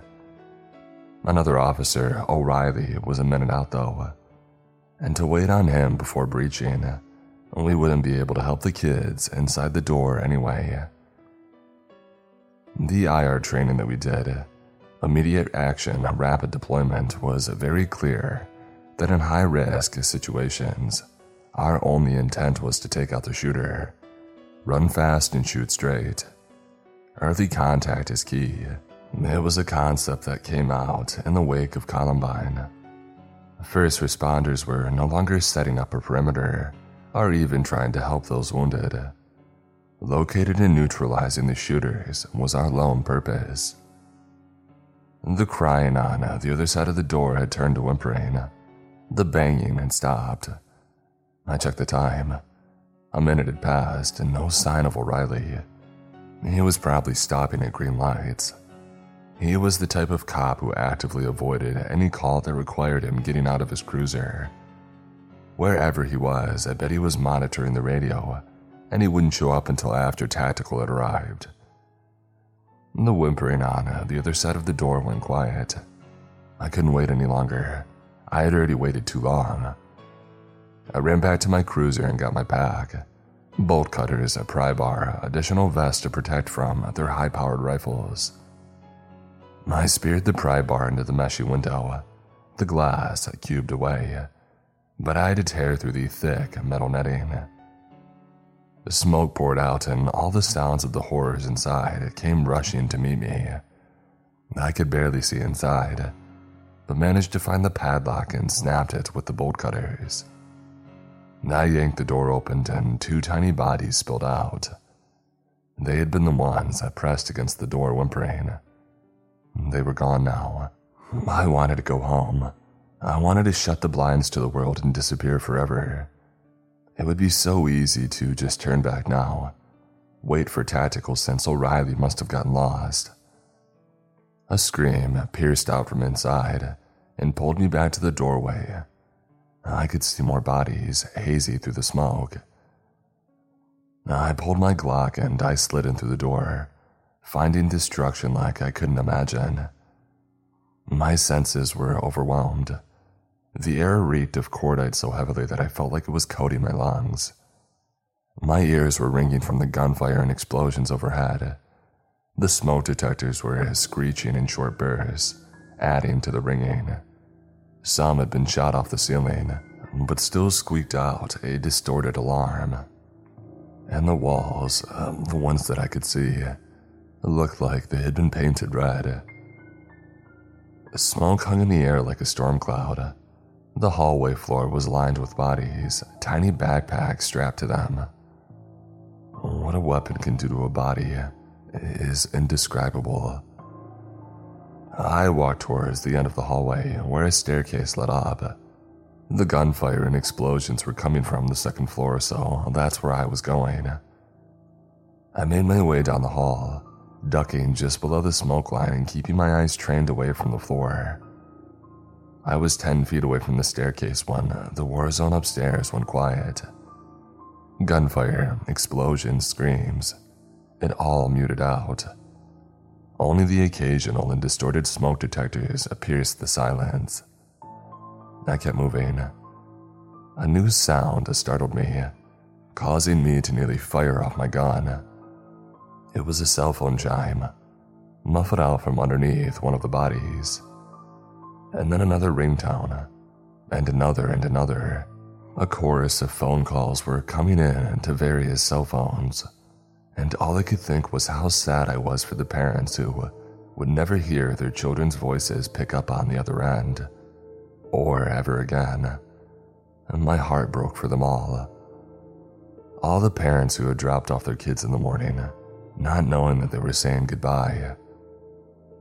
And then I heard whistling, laughter, joking and talking. 2 voices, males, they were coming down the staircase. I took a knee to the left of the stairs and I trained my Glock on the stairway entrance. I was off to the side just enough that they wouldn't see me until after I had seen them. The laughter got closer, echoing down the halls. The whistling started again. He was reciting the tune of Pop Goes the Weasel. My finger rested against the trigger. I was ready. The laughing and whistling harmonized together now to the same tune, echoing louder and closer. I trained my gun at head level. No, chest level. 2 in the chest, put the first one down and then the second. But what if there's a third? Footsteps hit the last row of stairs. 2 sets of footsteps, only 2. My gun was hair-triggered on the entryway. Pop Goes the Weasel got louder, more disturbed. 2 shadows appeared in the entrance. My finger hovered on the trigger but didn't pull. And then they appeared in the doorway. Both had been dressed in skeleton print suits and carried chest kits and ammo vests with additional handguns to accompany the rifles. They both appeared to be late teens, but I couldn't see their faces. The first one hand-painted on a clown face, with an exaggerated, toothy grin up his cheeks. It was frightening, as the rest of his face was smeared with red ink. The other kid had a Hannibal Lecter mask on, and it was smeared with blood, which I couldn't tell was real or fake. They saw me as soon as I saw them, but all 3 of us froze. I had the drop on them, my Glock already leveled at my target. They smiled and dropped their guns and held out their wrists to be handcuffed. "Arrest us. You'll be the hero," they said tauntingly. I couldn't take them in. I didn't think about whether they had explosive charges on them that could have been blown up, not only us but possibly even the entire school. I didn't think about how prison would be for them for the rest of their lives if I brought them in. All I could think was how much I wanted them buried under the prison and erased from history. I put 2 in the smiling teen's chest and 2 in the Hannibal kid's chest. They both went down hard. I felt rage take over completely, and I unloaded the rest of the magazine between the 2. I peppered their faces, and I didn't want them to have an open casket. I never wanted anyone to see these 2 again. I was put on leave as SIU came in to investigate. I was brought in multiple times. Interviews racked my days, and there was very nearly a criminal case against me by the parents of the shooters. They had a reasonable case against what I did. I just can't imagine having the nerve to bring it forward after what their children had done. I had been off work ever since, which had been the plan before, just not in this way. Nightmares haunted me. All of them were with the 2 boys. I was older in the dream, and somehow I knew that I had a daughter in an upstairs classroom, but I couldn't get to her. The floors were wet cement, and I felt like my muscles had been stripped from my legs. The dream would always end with a chase to get to her, and I always lost. There were a few weeks where I was almost positive that I was going to jail. The lawyer had called and told me prosecution was seeking 5 years for each of the kids and a massive lawsuit against the force. But in the last week, it all crumbled away. It turned out to be a pie-in-the-sky hope from the prosecution, and I was let off but put on leave with mandatory weekly visits to a behavioral psychologist to start immediately. I figured that was a fair trade, even though I was feeling more and more like I didn't belong in the force. The investigation coming up clean was a gift and a lesson. I didn't belong there. What I was going to do now, I had no idea. I had some time to decide, and with Jules pregnant, our hands would be full for a while. With us both home now, I had seen changes in Jules as the pregnancy wore on. More and more, I would find her in the baby's room, holding up the tiny onesies over her belly, the little socks and the beanie caps, looking through the picture books that we would eventually entertain her with, getting used to the sway of the rocking chair. There is a basket filled with yarn and sewing needles that Jules put together and had been learning over the past few weeks. She was embracing it all, despite the dark cloud that we had felt lingering. It was Friday, and we had gone in for Jules' last checkup before delivery next week. I had been dreading it, thinking that something would come up, something unavoidable or unfixable. But the baby was perfect. Our little girl was healthy and ready to be delivered on her due date. On our way home from the OBGYN, I had noticed the Wakewood subway station was closed off. In fact, the whole street was. There were white vans and trucks and scientists in hazmat suits, and a strong military presence. Normally, I wouldn't be nervous about something like this, but the station was a block away from our apartment building. And what was more strange, I didn't see any news stations nearby, not one reporting on anything. When we got home, I checked for any updates about Wakewood. Nothing from any major, medium, or minor news network. All I found were a few posts from randoms on Twitter, which were shadow banned or quickly taken down. And just as my interest had peaked, there was a knock at the window. Although we were 6 stories up, this was far from abnormal.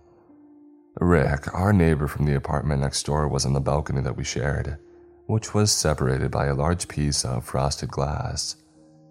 We joked that we were kind of like each other's Wilsons from Home Improvement. I joined him on the balcony and bummed a drag from his cig over the partition. I was happy to see Rick and figured that he would have some wild idea about what was going on. He worked for the city, but thrived on conspiracy theories and had his finger on the pulse. He was never less than interesting and wasn't insulting or condescending. And as it turned out, he had a huge scoop on what was happening. I tried to keep up, but he spoke fast, overwhelming me with information. Sometimes it felt like that was part of how he came across as persuasive. Every word and sentence marched out like a perfectly thorough and thought-out idea. He spoke well and found the right words to make you question what you previously believed. Rick claimed that there was a viral leak. Down by the water in the industrial district, there are several large warehouses that contain some kind of secret government facility. At one of the warehouses in a gain-of-function lab, a vicious strain of experimental pathogen had gotten out. An infected lab worker left work, got on the subway, and made it 5 stops before getting off and dying on the tracks. The worker apparently had started screaming and jumped over the edge as a new subway was coming into the station. They were trying to do contact tracing by using face identifying technology, with the CCTV footage throughout the trains and the platforms. I asked Rick how he knew this, and he said that he had people working with the city that were feeding him details as they happened. Rick himself was an electrician and was constantly in and out of the subway systems. In fact, he told me that he was sneaking in later. He had his own hazmat suit and clearance through the city, and if he got turned away, he said that he would creep in through the sewers. He said that he knew some secret routes through the city. And with that, Jules came out and the conversation turned towards the pregnancy and next week's birth. Rick said that he bought our soon-to-be-born daughter a bottle of whiskey for her 18th birthday, so it'll age nicely by the time that she opens it. Jules and Rick went on, but I kept thinking about what Rick had said about the Wakewood station. It all seemed scary and true. He had been persuasive again, and I felt anxiety creeping back in. During dinner, the speaker that we were using to listen to Spotify turned off. I checked my cell, but I found no bars. Jules checked hers, and it was the same. Our wireless router wasn't picking up any signal. I turned on the TV, and every channel had the same thing on a bright yellow screen. It was a warning. The downtown core was under strict and immediate lockdown.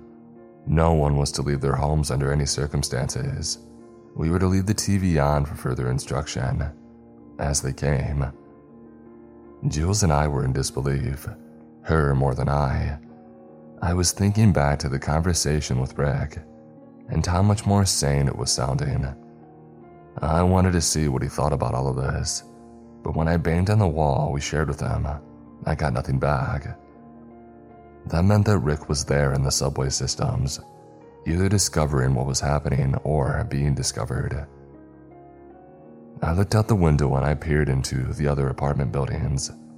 They were all filled with the yellow lights from the TV screen warning. Everyone was staring helplessly at the same thing. This was real.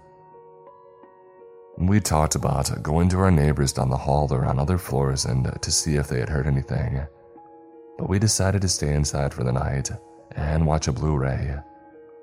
We wanted to get our minds off of what was happening and towards the excitement of next week, but it was impossible. We went to bed early, but just laid there. We were spooning and I knew that she was awake too.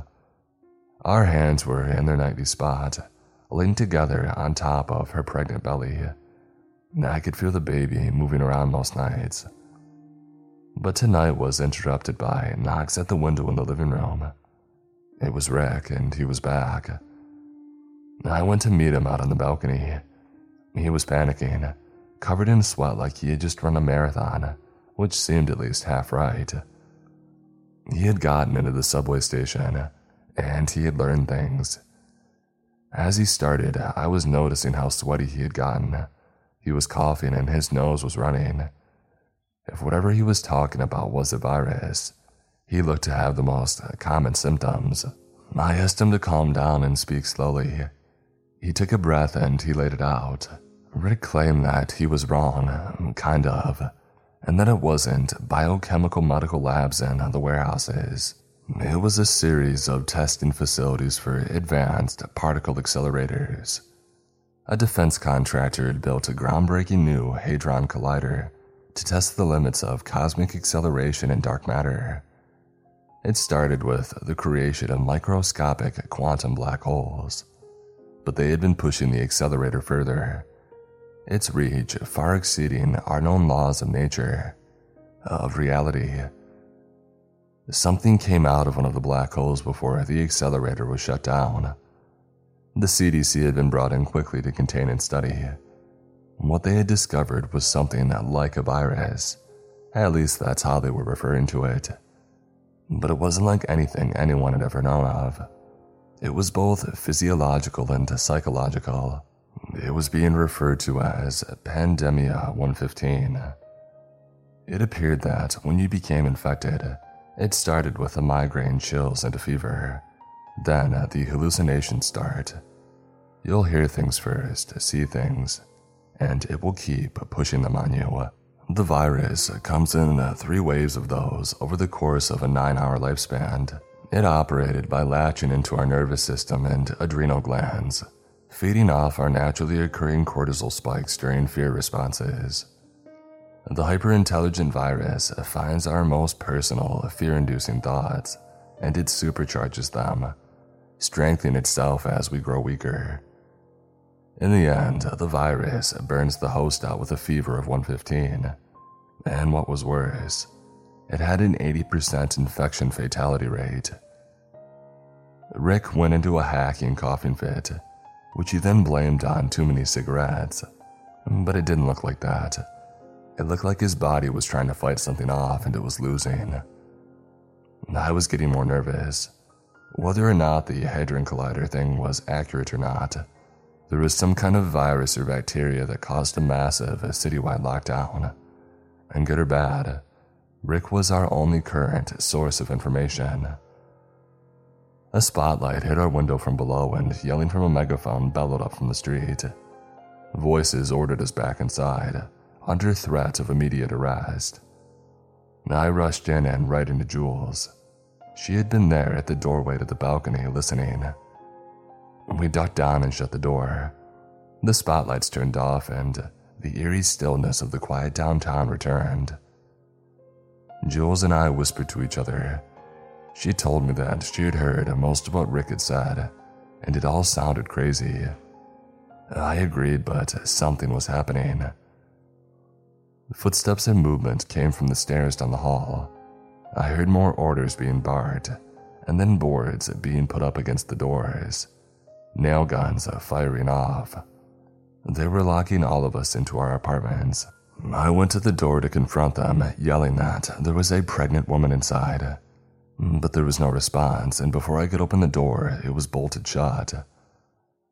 They had locked down our whole floor and then moved on to the next one. And we listened as they went through our entire building. We looked out the windows, keeping far enough away from the edges, and we saw large teams of scientists and military personnel. They were all in hazmat suits, carrying medical equipment, nail guns, and bolting equipment, or semi-automatic rifles. They also had body bags. The side of our wall erupted in banging. It was Rick, and it sounded like he was going to come right through into our apartment. He started screaming, the most terrified, unsettling shrieks of absolute fear.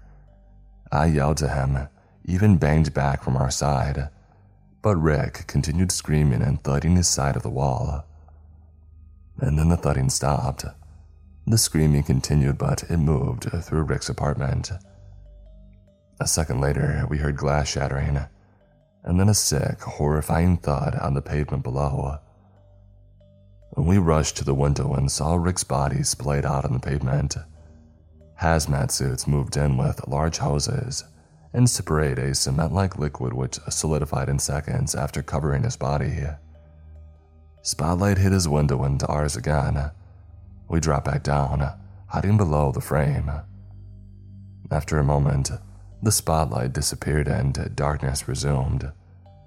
We could hear workers below sterilizing and cleaning up the blood splatter from Rick's body. Jules was crying quietly, trying to hide it. Not that she needed to. I was shook and felt my stomach doing somersaults.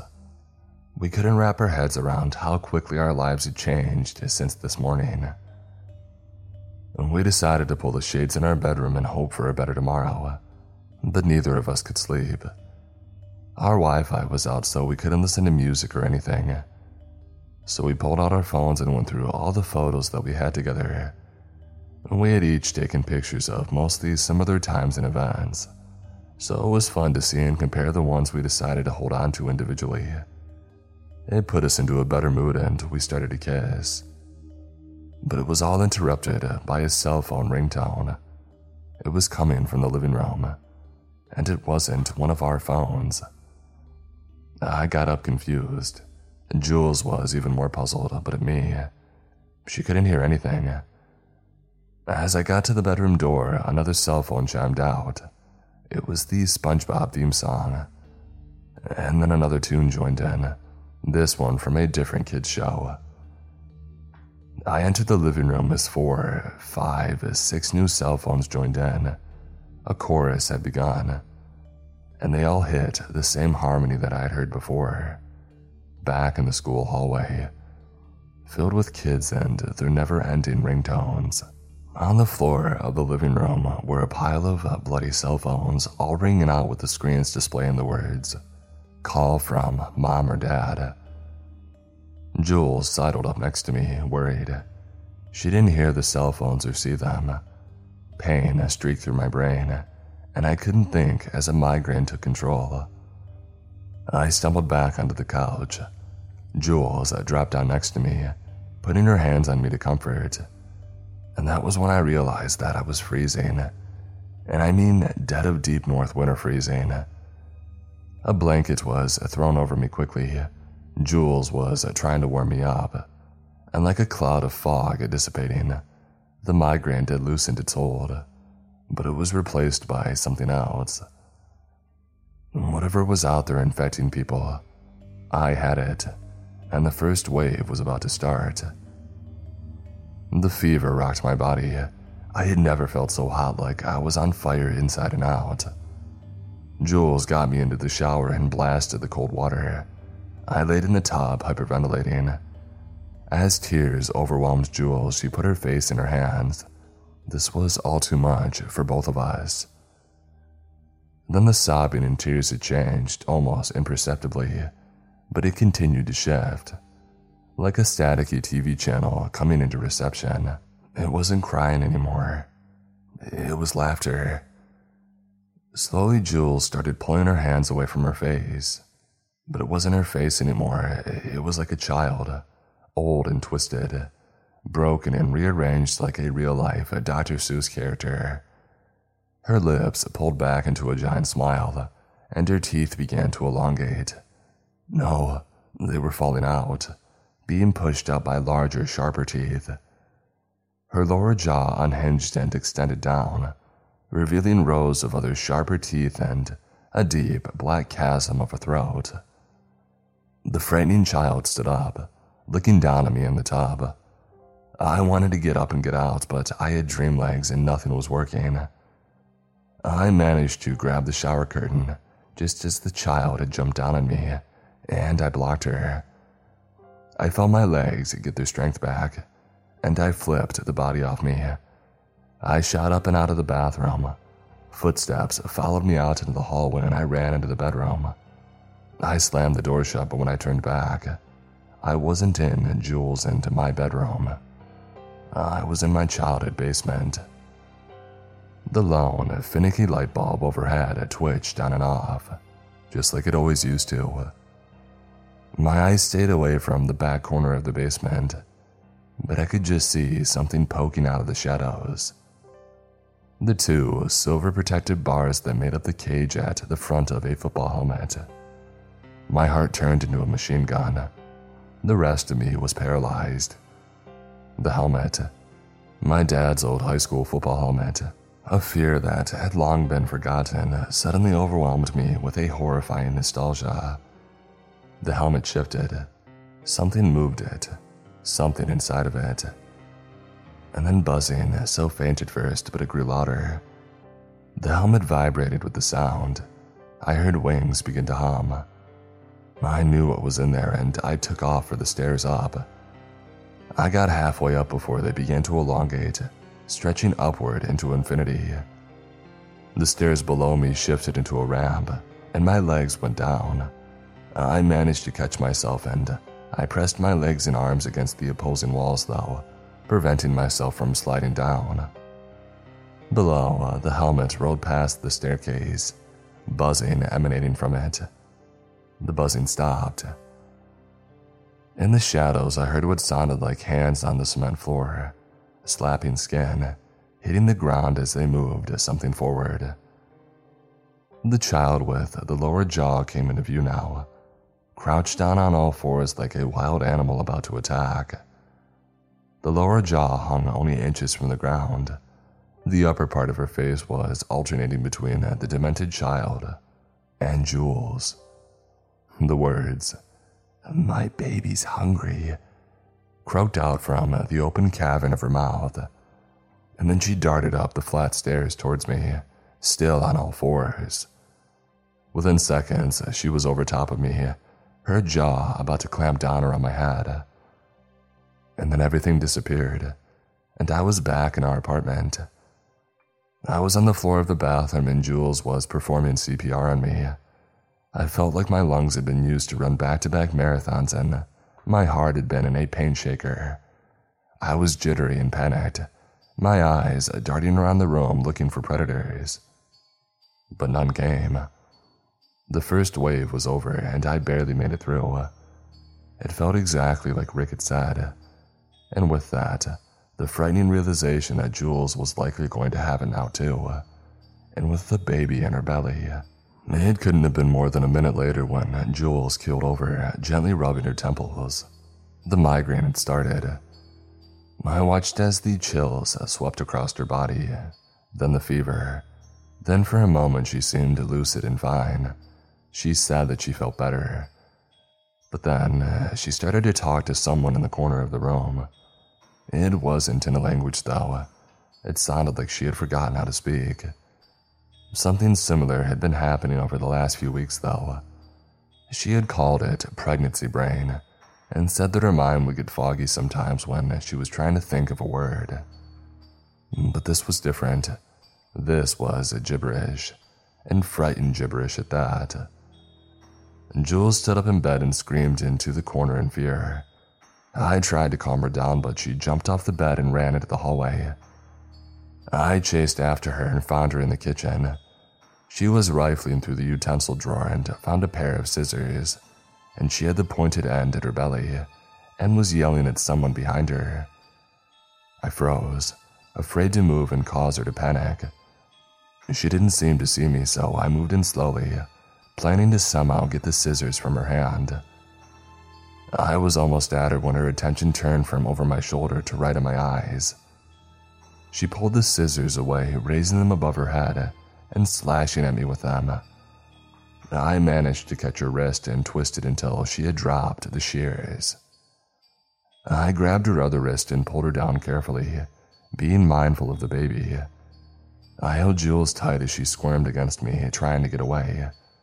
Slowly, her fighting had eased, and I felt her body going limp. Her breathing slowed, and then she shuddered and came to. She was back, awake. Jules was trembling.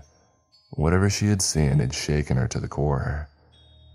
I carried her to the couch and we got as comfortable as we could.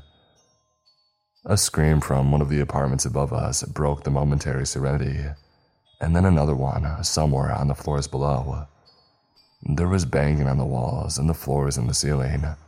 We could hear fighting, more screams and cries for help. They all slowly faded away, and silence returned. Time had passed quickly. I didn't really realize it, but the first wave had been far longer than the hallucination I remembered. I tried to prepare myself for the next wave, wondering what the heck it was going to come after me with. After all, it had found my childhood fear of my parents' basement, the football helmet, and the moth inside of it. I was only 8 when it had happened, but it felt like a defining moment.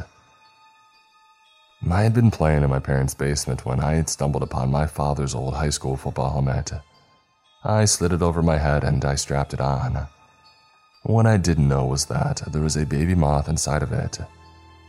The tiny creature panicked and ended up flying into my ear. It crept further in as I thrashed about, trying to pull off the helmet, but the strap clip jammed. It was stuck on my head. I pulled and pulled, but it wasn't budging. And the whole time, all I could hear was the humming and attempted buzzing of the moth as it kept going deeper. My mom found me screaming and took me to the hospital. The little insect had burrowed in so deep that I had to get it surgically removed. The buzzing and the humming haunted me for months. I had nightmares about the moth laying eggs in my brain. My parents kept telling me that it was a baby and it couldn't carry any eggs yet, but I didn't believe them. Thinking back on it, remembering the details, made me more afraid of the virus and what it would find in my psyche. My memory raced through the minefield that was my past. Not just being a cop, which I had done for half a decade and had seen horrible things that became new fears, but all kinds of things from my teenage years, my childhood. Jules nuzzled her head under my chin. For a second, I forgot about the world and I enjoyed the moment. But like everything else, it couldn't last. I felt that lightning bolt of pain strike through the center of my head. I curled forward, rubbing my temples, knowing that it was about to start all again. The chills creeped in as the migraine eventually dissipated. The chills were colder this time. Somehow, I could see my own breath like the air in my lungs were frosted. But that quickly melted away as the fever was tagged in.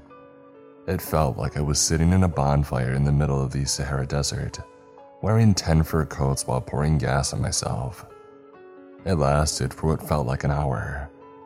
But then it too was gone, and Jules helped me get from the cold shower back to the couch. Not a moment after I hit the couch, a lone scream pierced out from one of the floors above. It was from a child. I asked Jules if she had heard it, but she had disappeared. Only the distant echo of her voice remained. I wasn't in our apartment anymore. I was back in the junior high school. I was sitting in a classroom chair, one of those small ones with a tiny desk attached to it. I was surrounded by bodies. Students stacked high and formed into a tightly packed maze.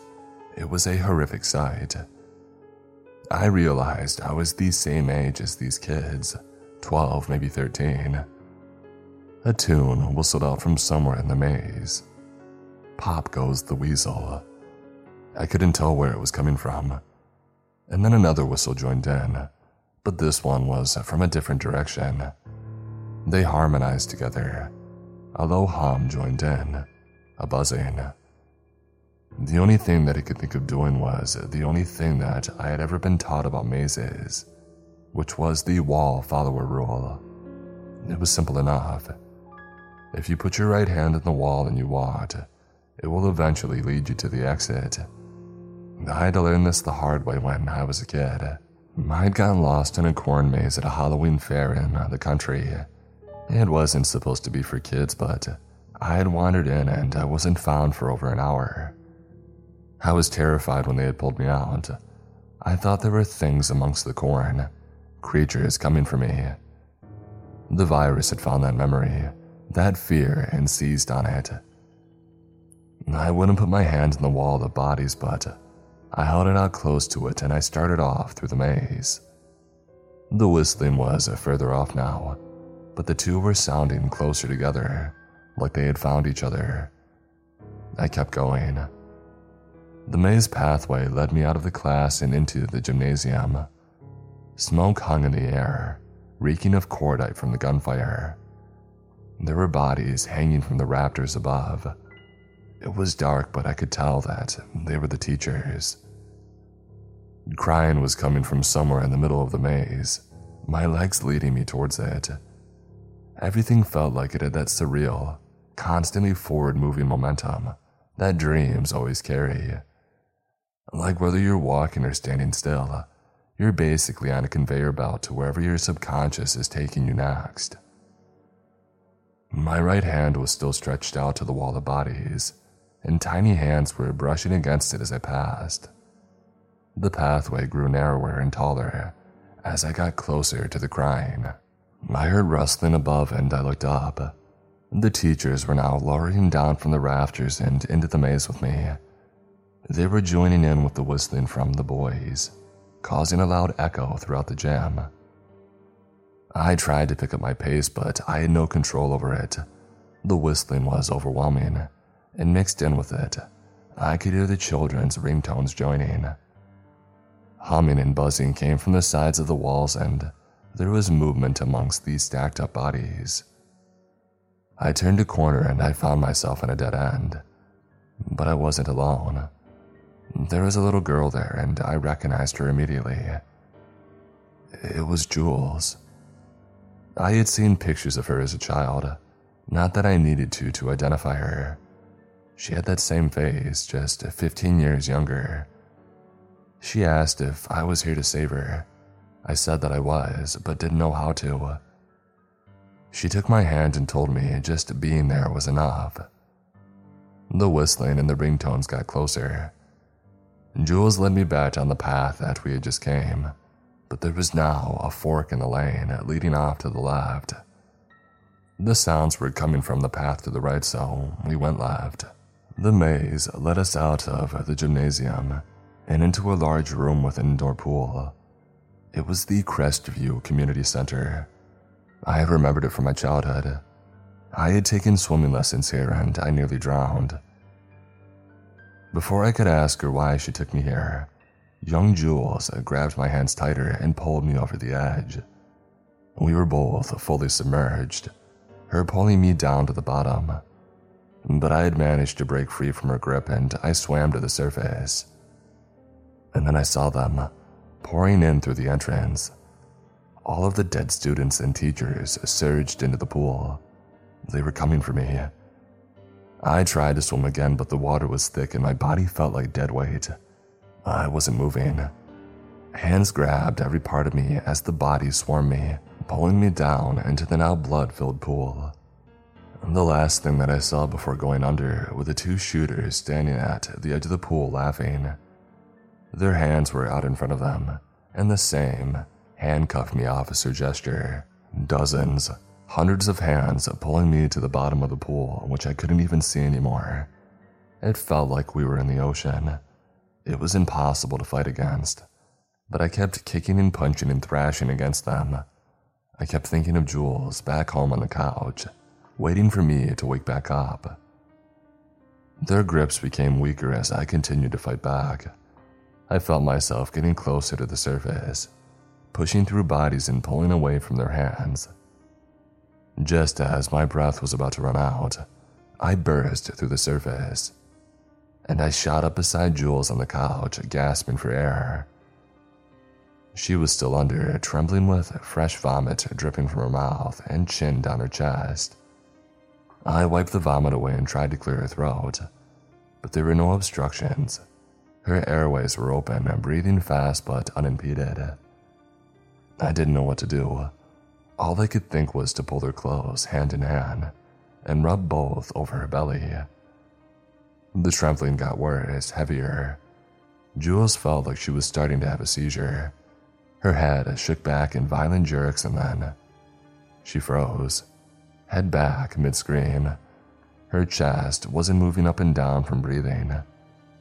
Jules gasped forward, nearly falling into the coffee table, but I caught her. Jules was awake and she was alive. We both were. And before she had managed to catch her breath, she was sobbing, a terribly sad weep. I couldn't imagine what she had just seen, been shown. She's a triage nurse after all, and had been one for longer than I'd been a cop.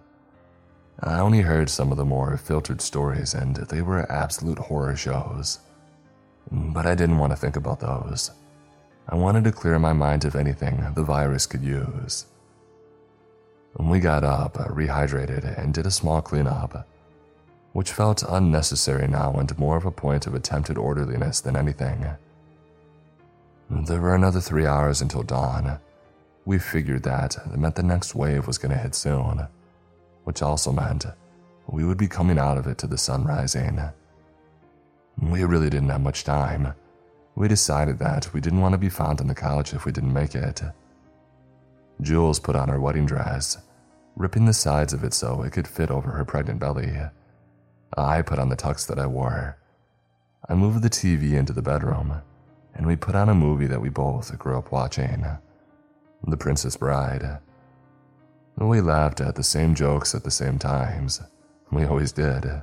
It was our movie. I thought about last week, how difficult things had been, how afraid I was. It all felt so small now. I was making deals with any god that was listening to let us get through this, and I'd be grateful for every breath that I took afterwards. And with that, the wedding scene had started. Only the characters weren't in a church. They were in the junior high school hallway. The audience members were the children and teachers, racked with bullet holes. The princess and Wesley were now the two shooters.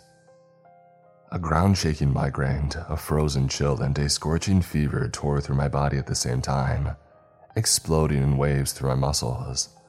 It was unbearable, like the virus had saved everything up to unleash on me at once.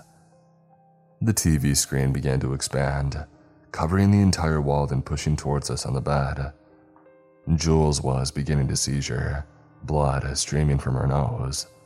I tried to grab her, but she sunk into the bed and disappeared. The TV screen absorbed the entire room, which was now the school hallway. I was alone now. Raindrops started falling. A massive storm cloud had replaced the ceiling, now much higher than 20 feet above. Bolts of electricity fired through it, lighting up shadows of creatures inside, resembling large, frightening insects. Moths. Buzzing overtook the thunder as the rain came down in sheets.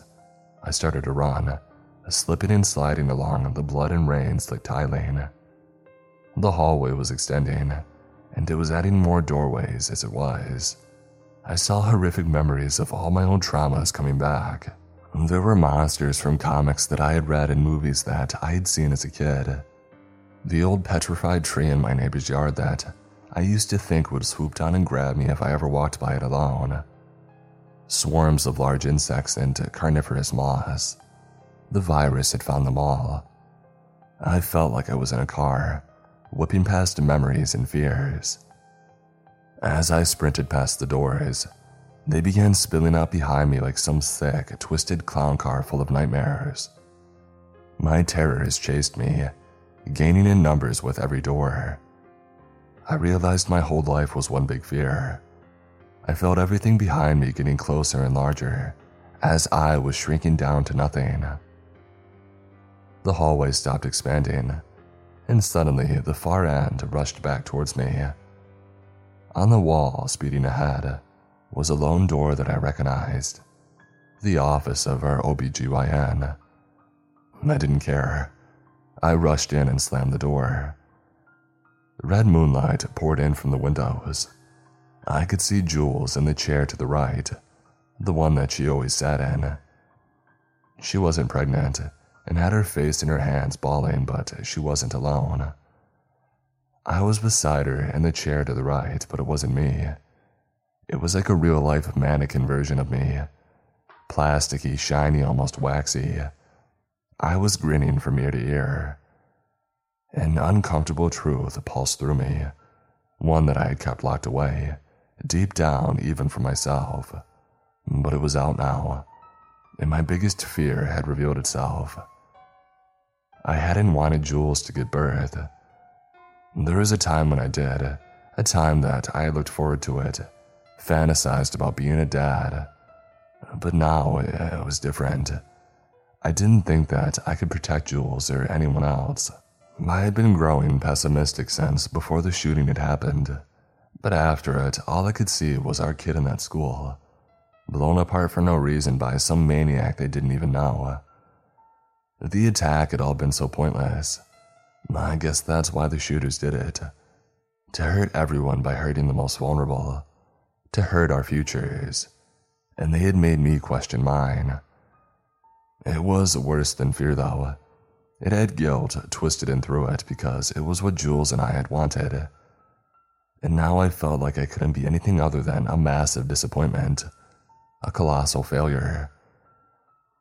The wax figure's grin grew larger and the smiling shooter's face flooded my mind. I could tell that he enjoyed the feeling that I had and realized that it was making him stronger.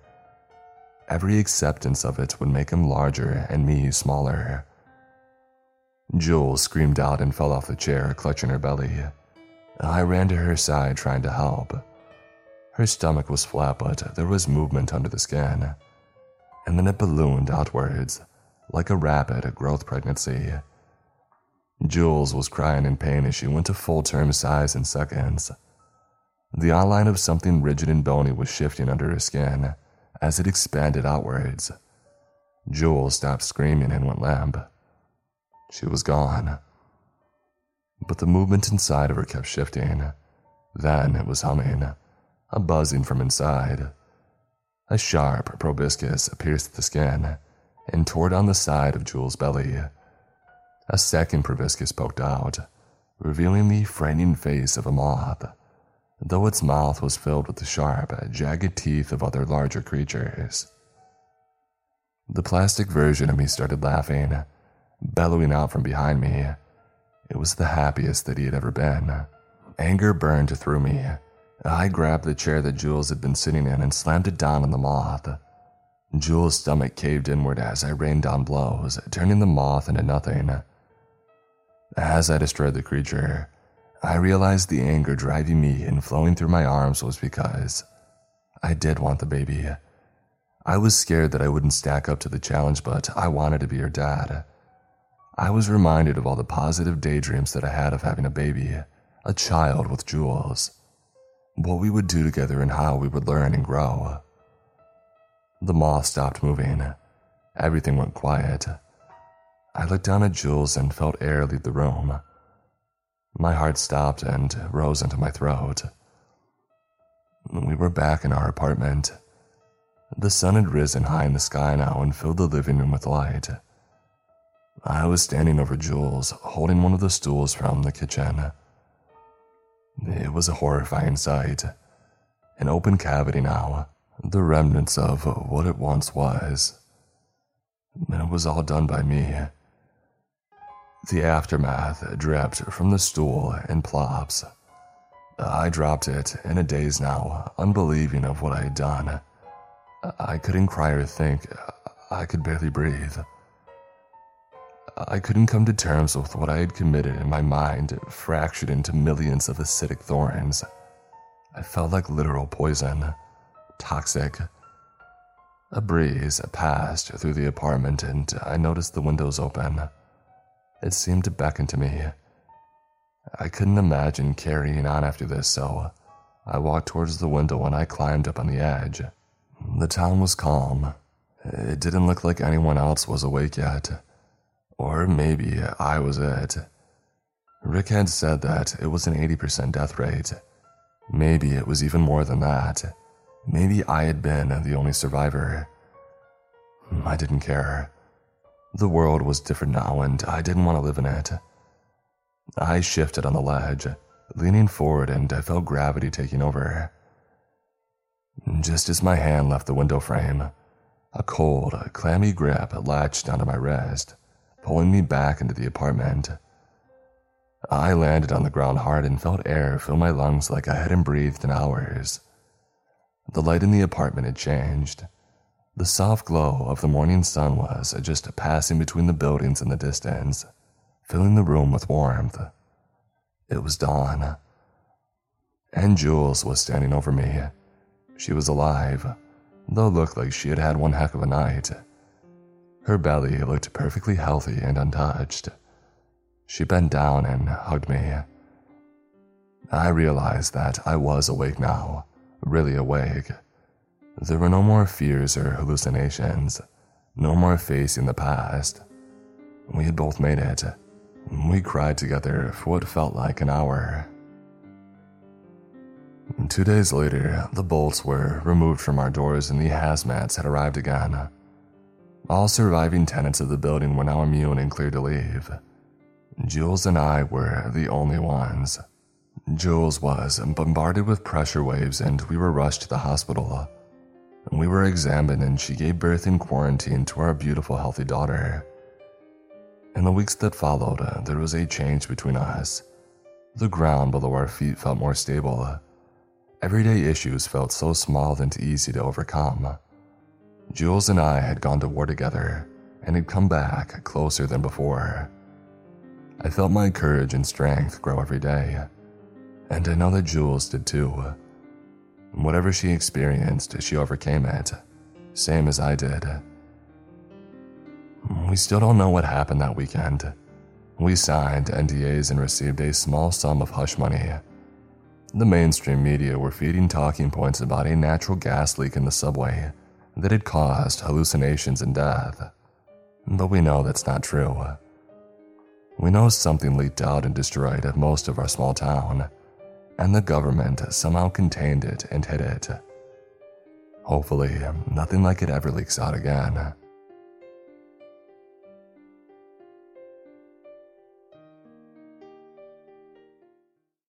And that story will wrap it up for today. Thank you for making it to the end. I really appreciate your continued support. I also appreciate the continued support of today's sponsor, HelloFresh.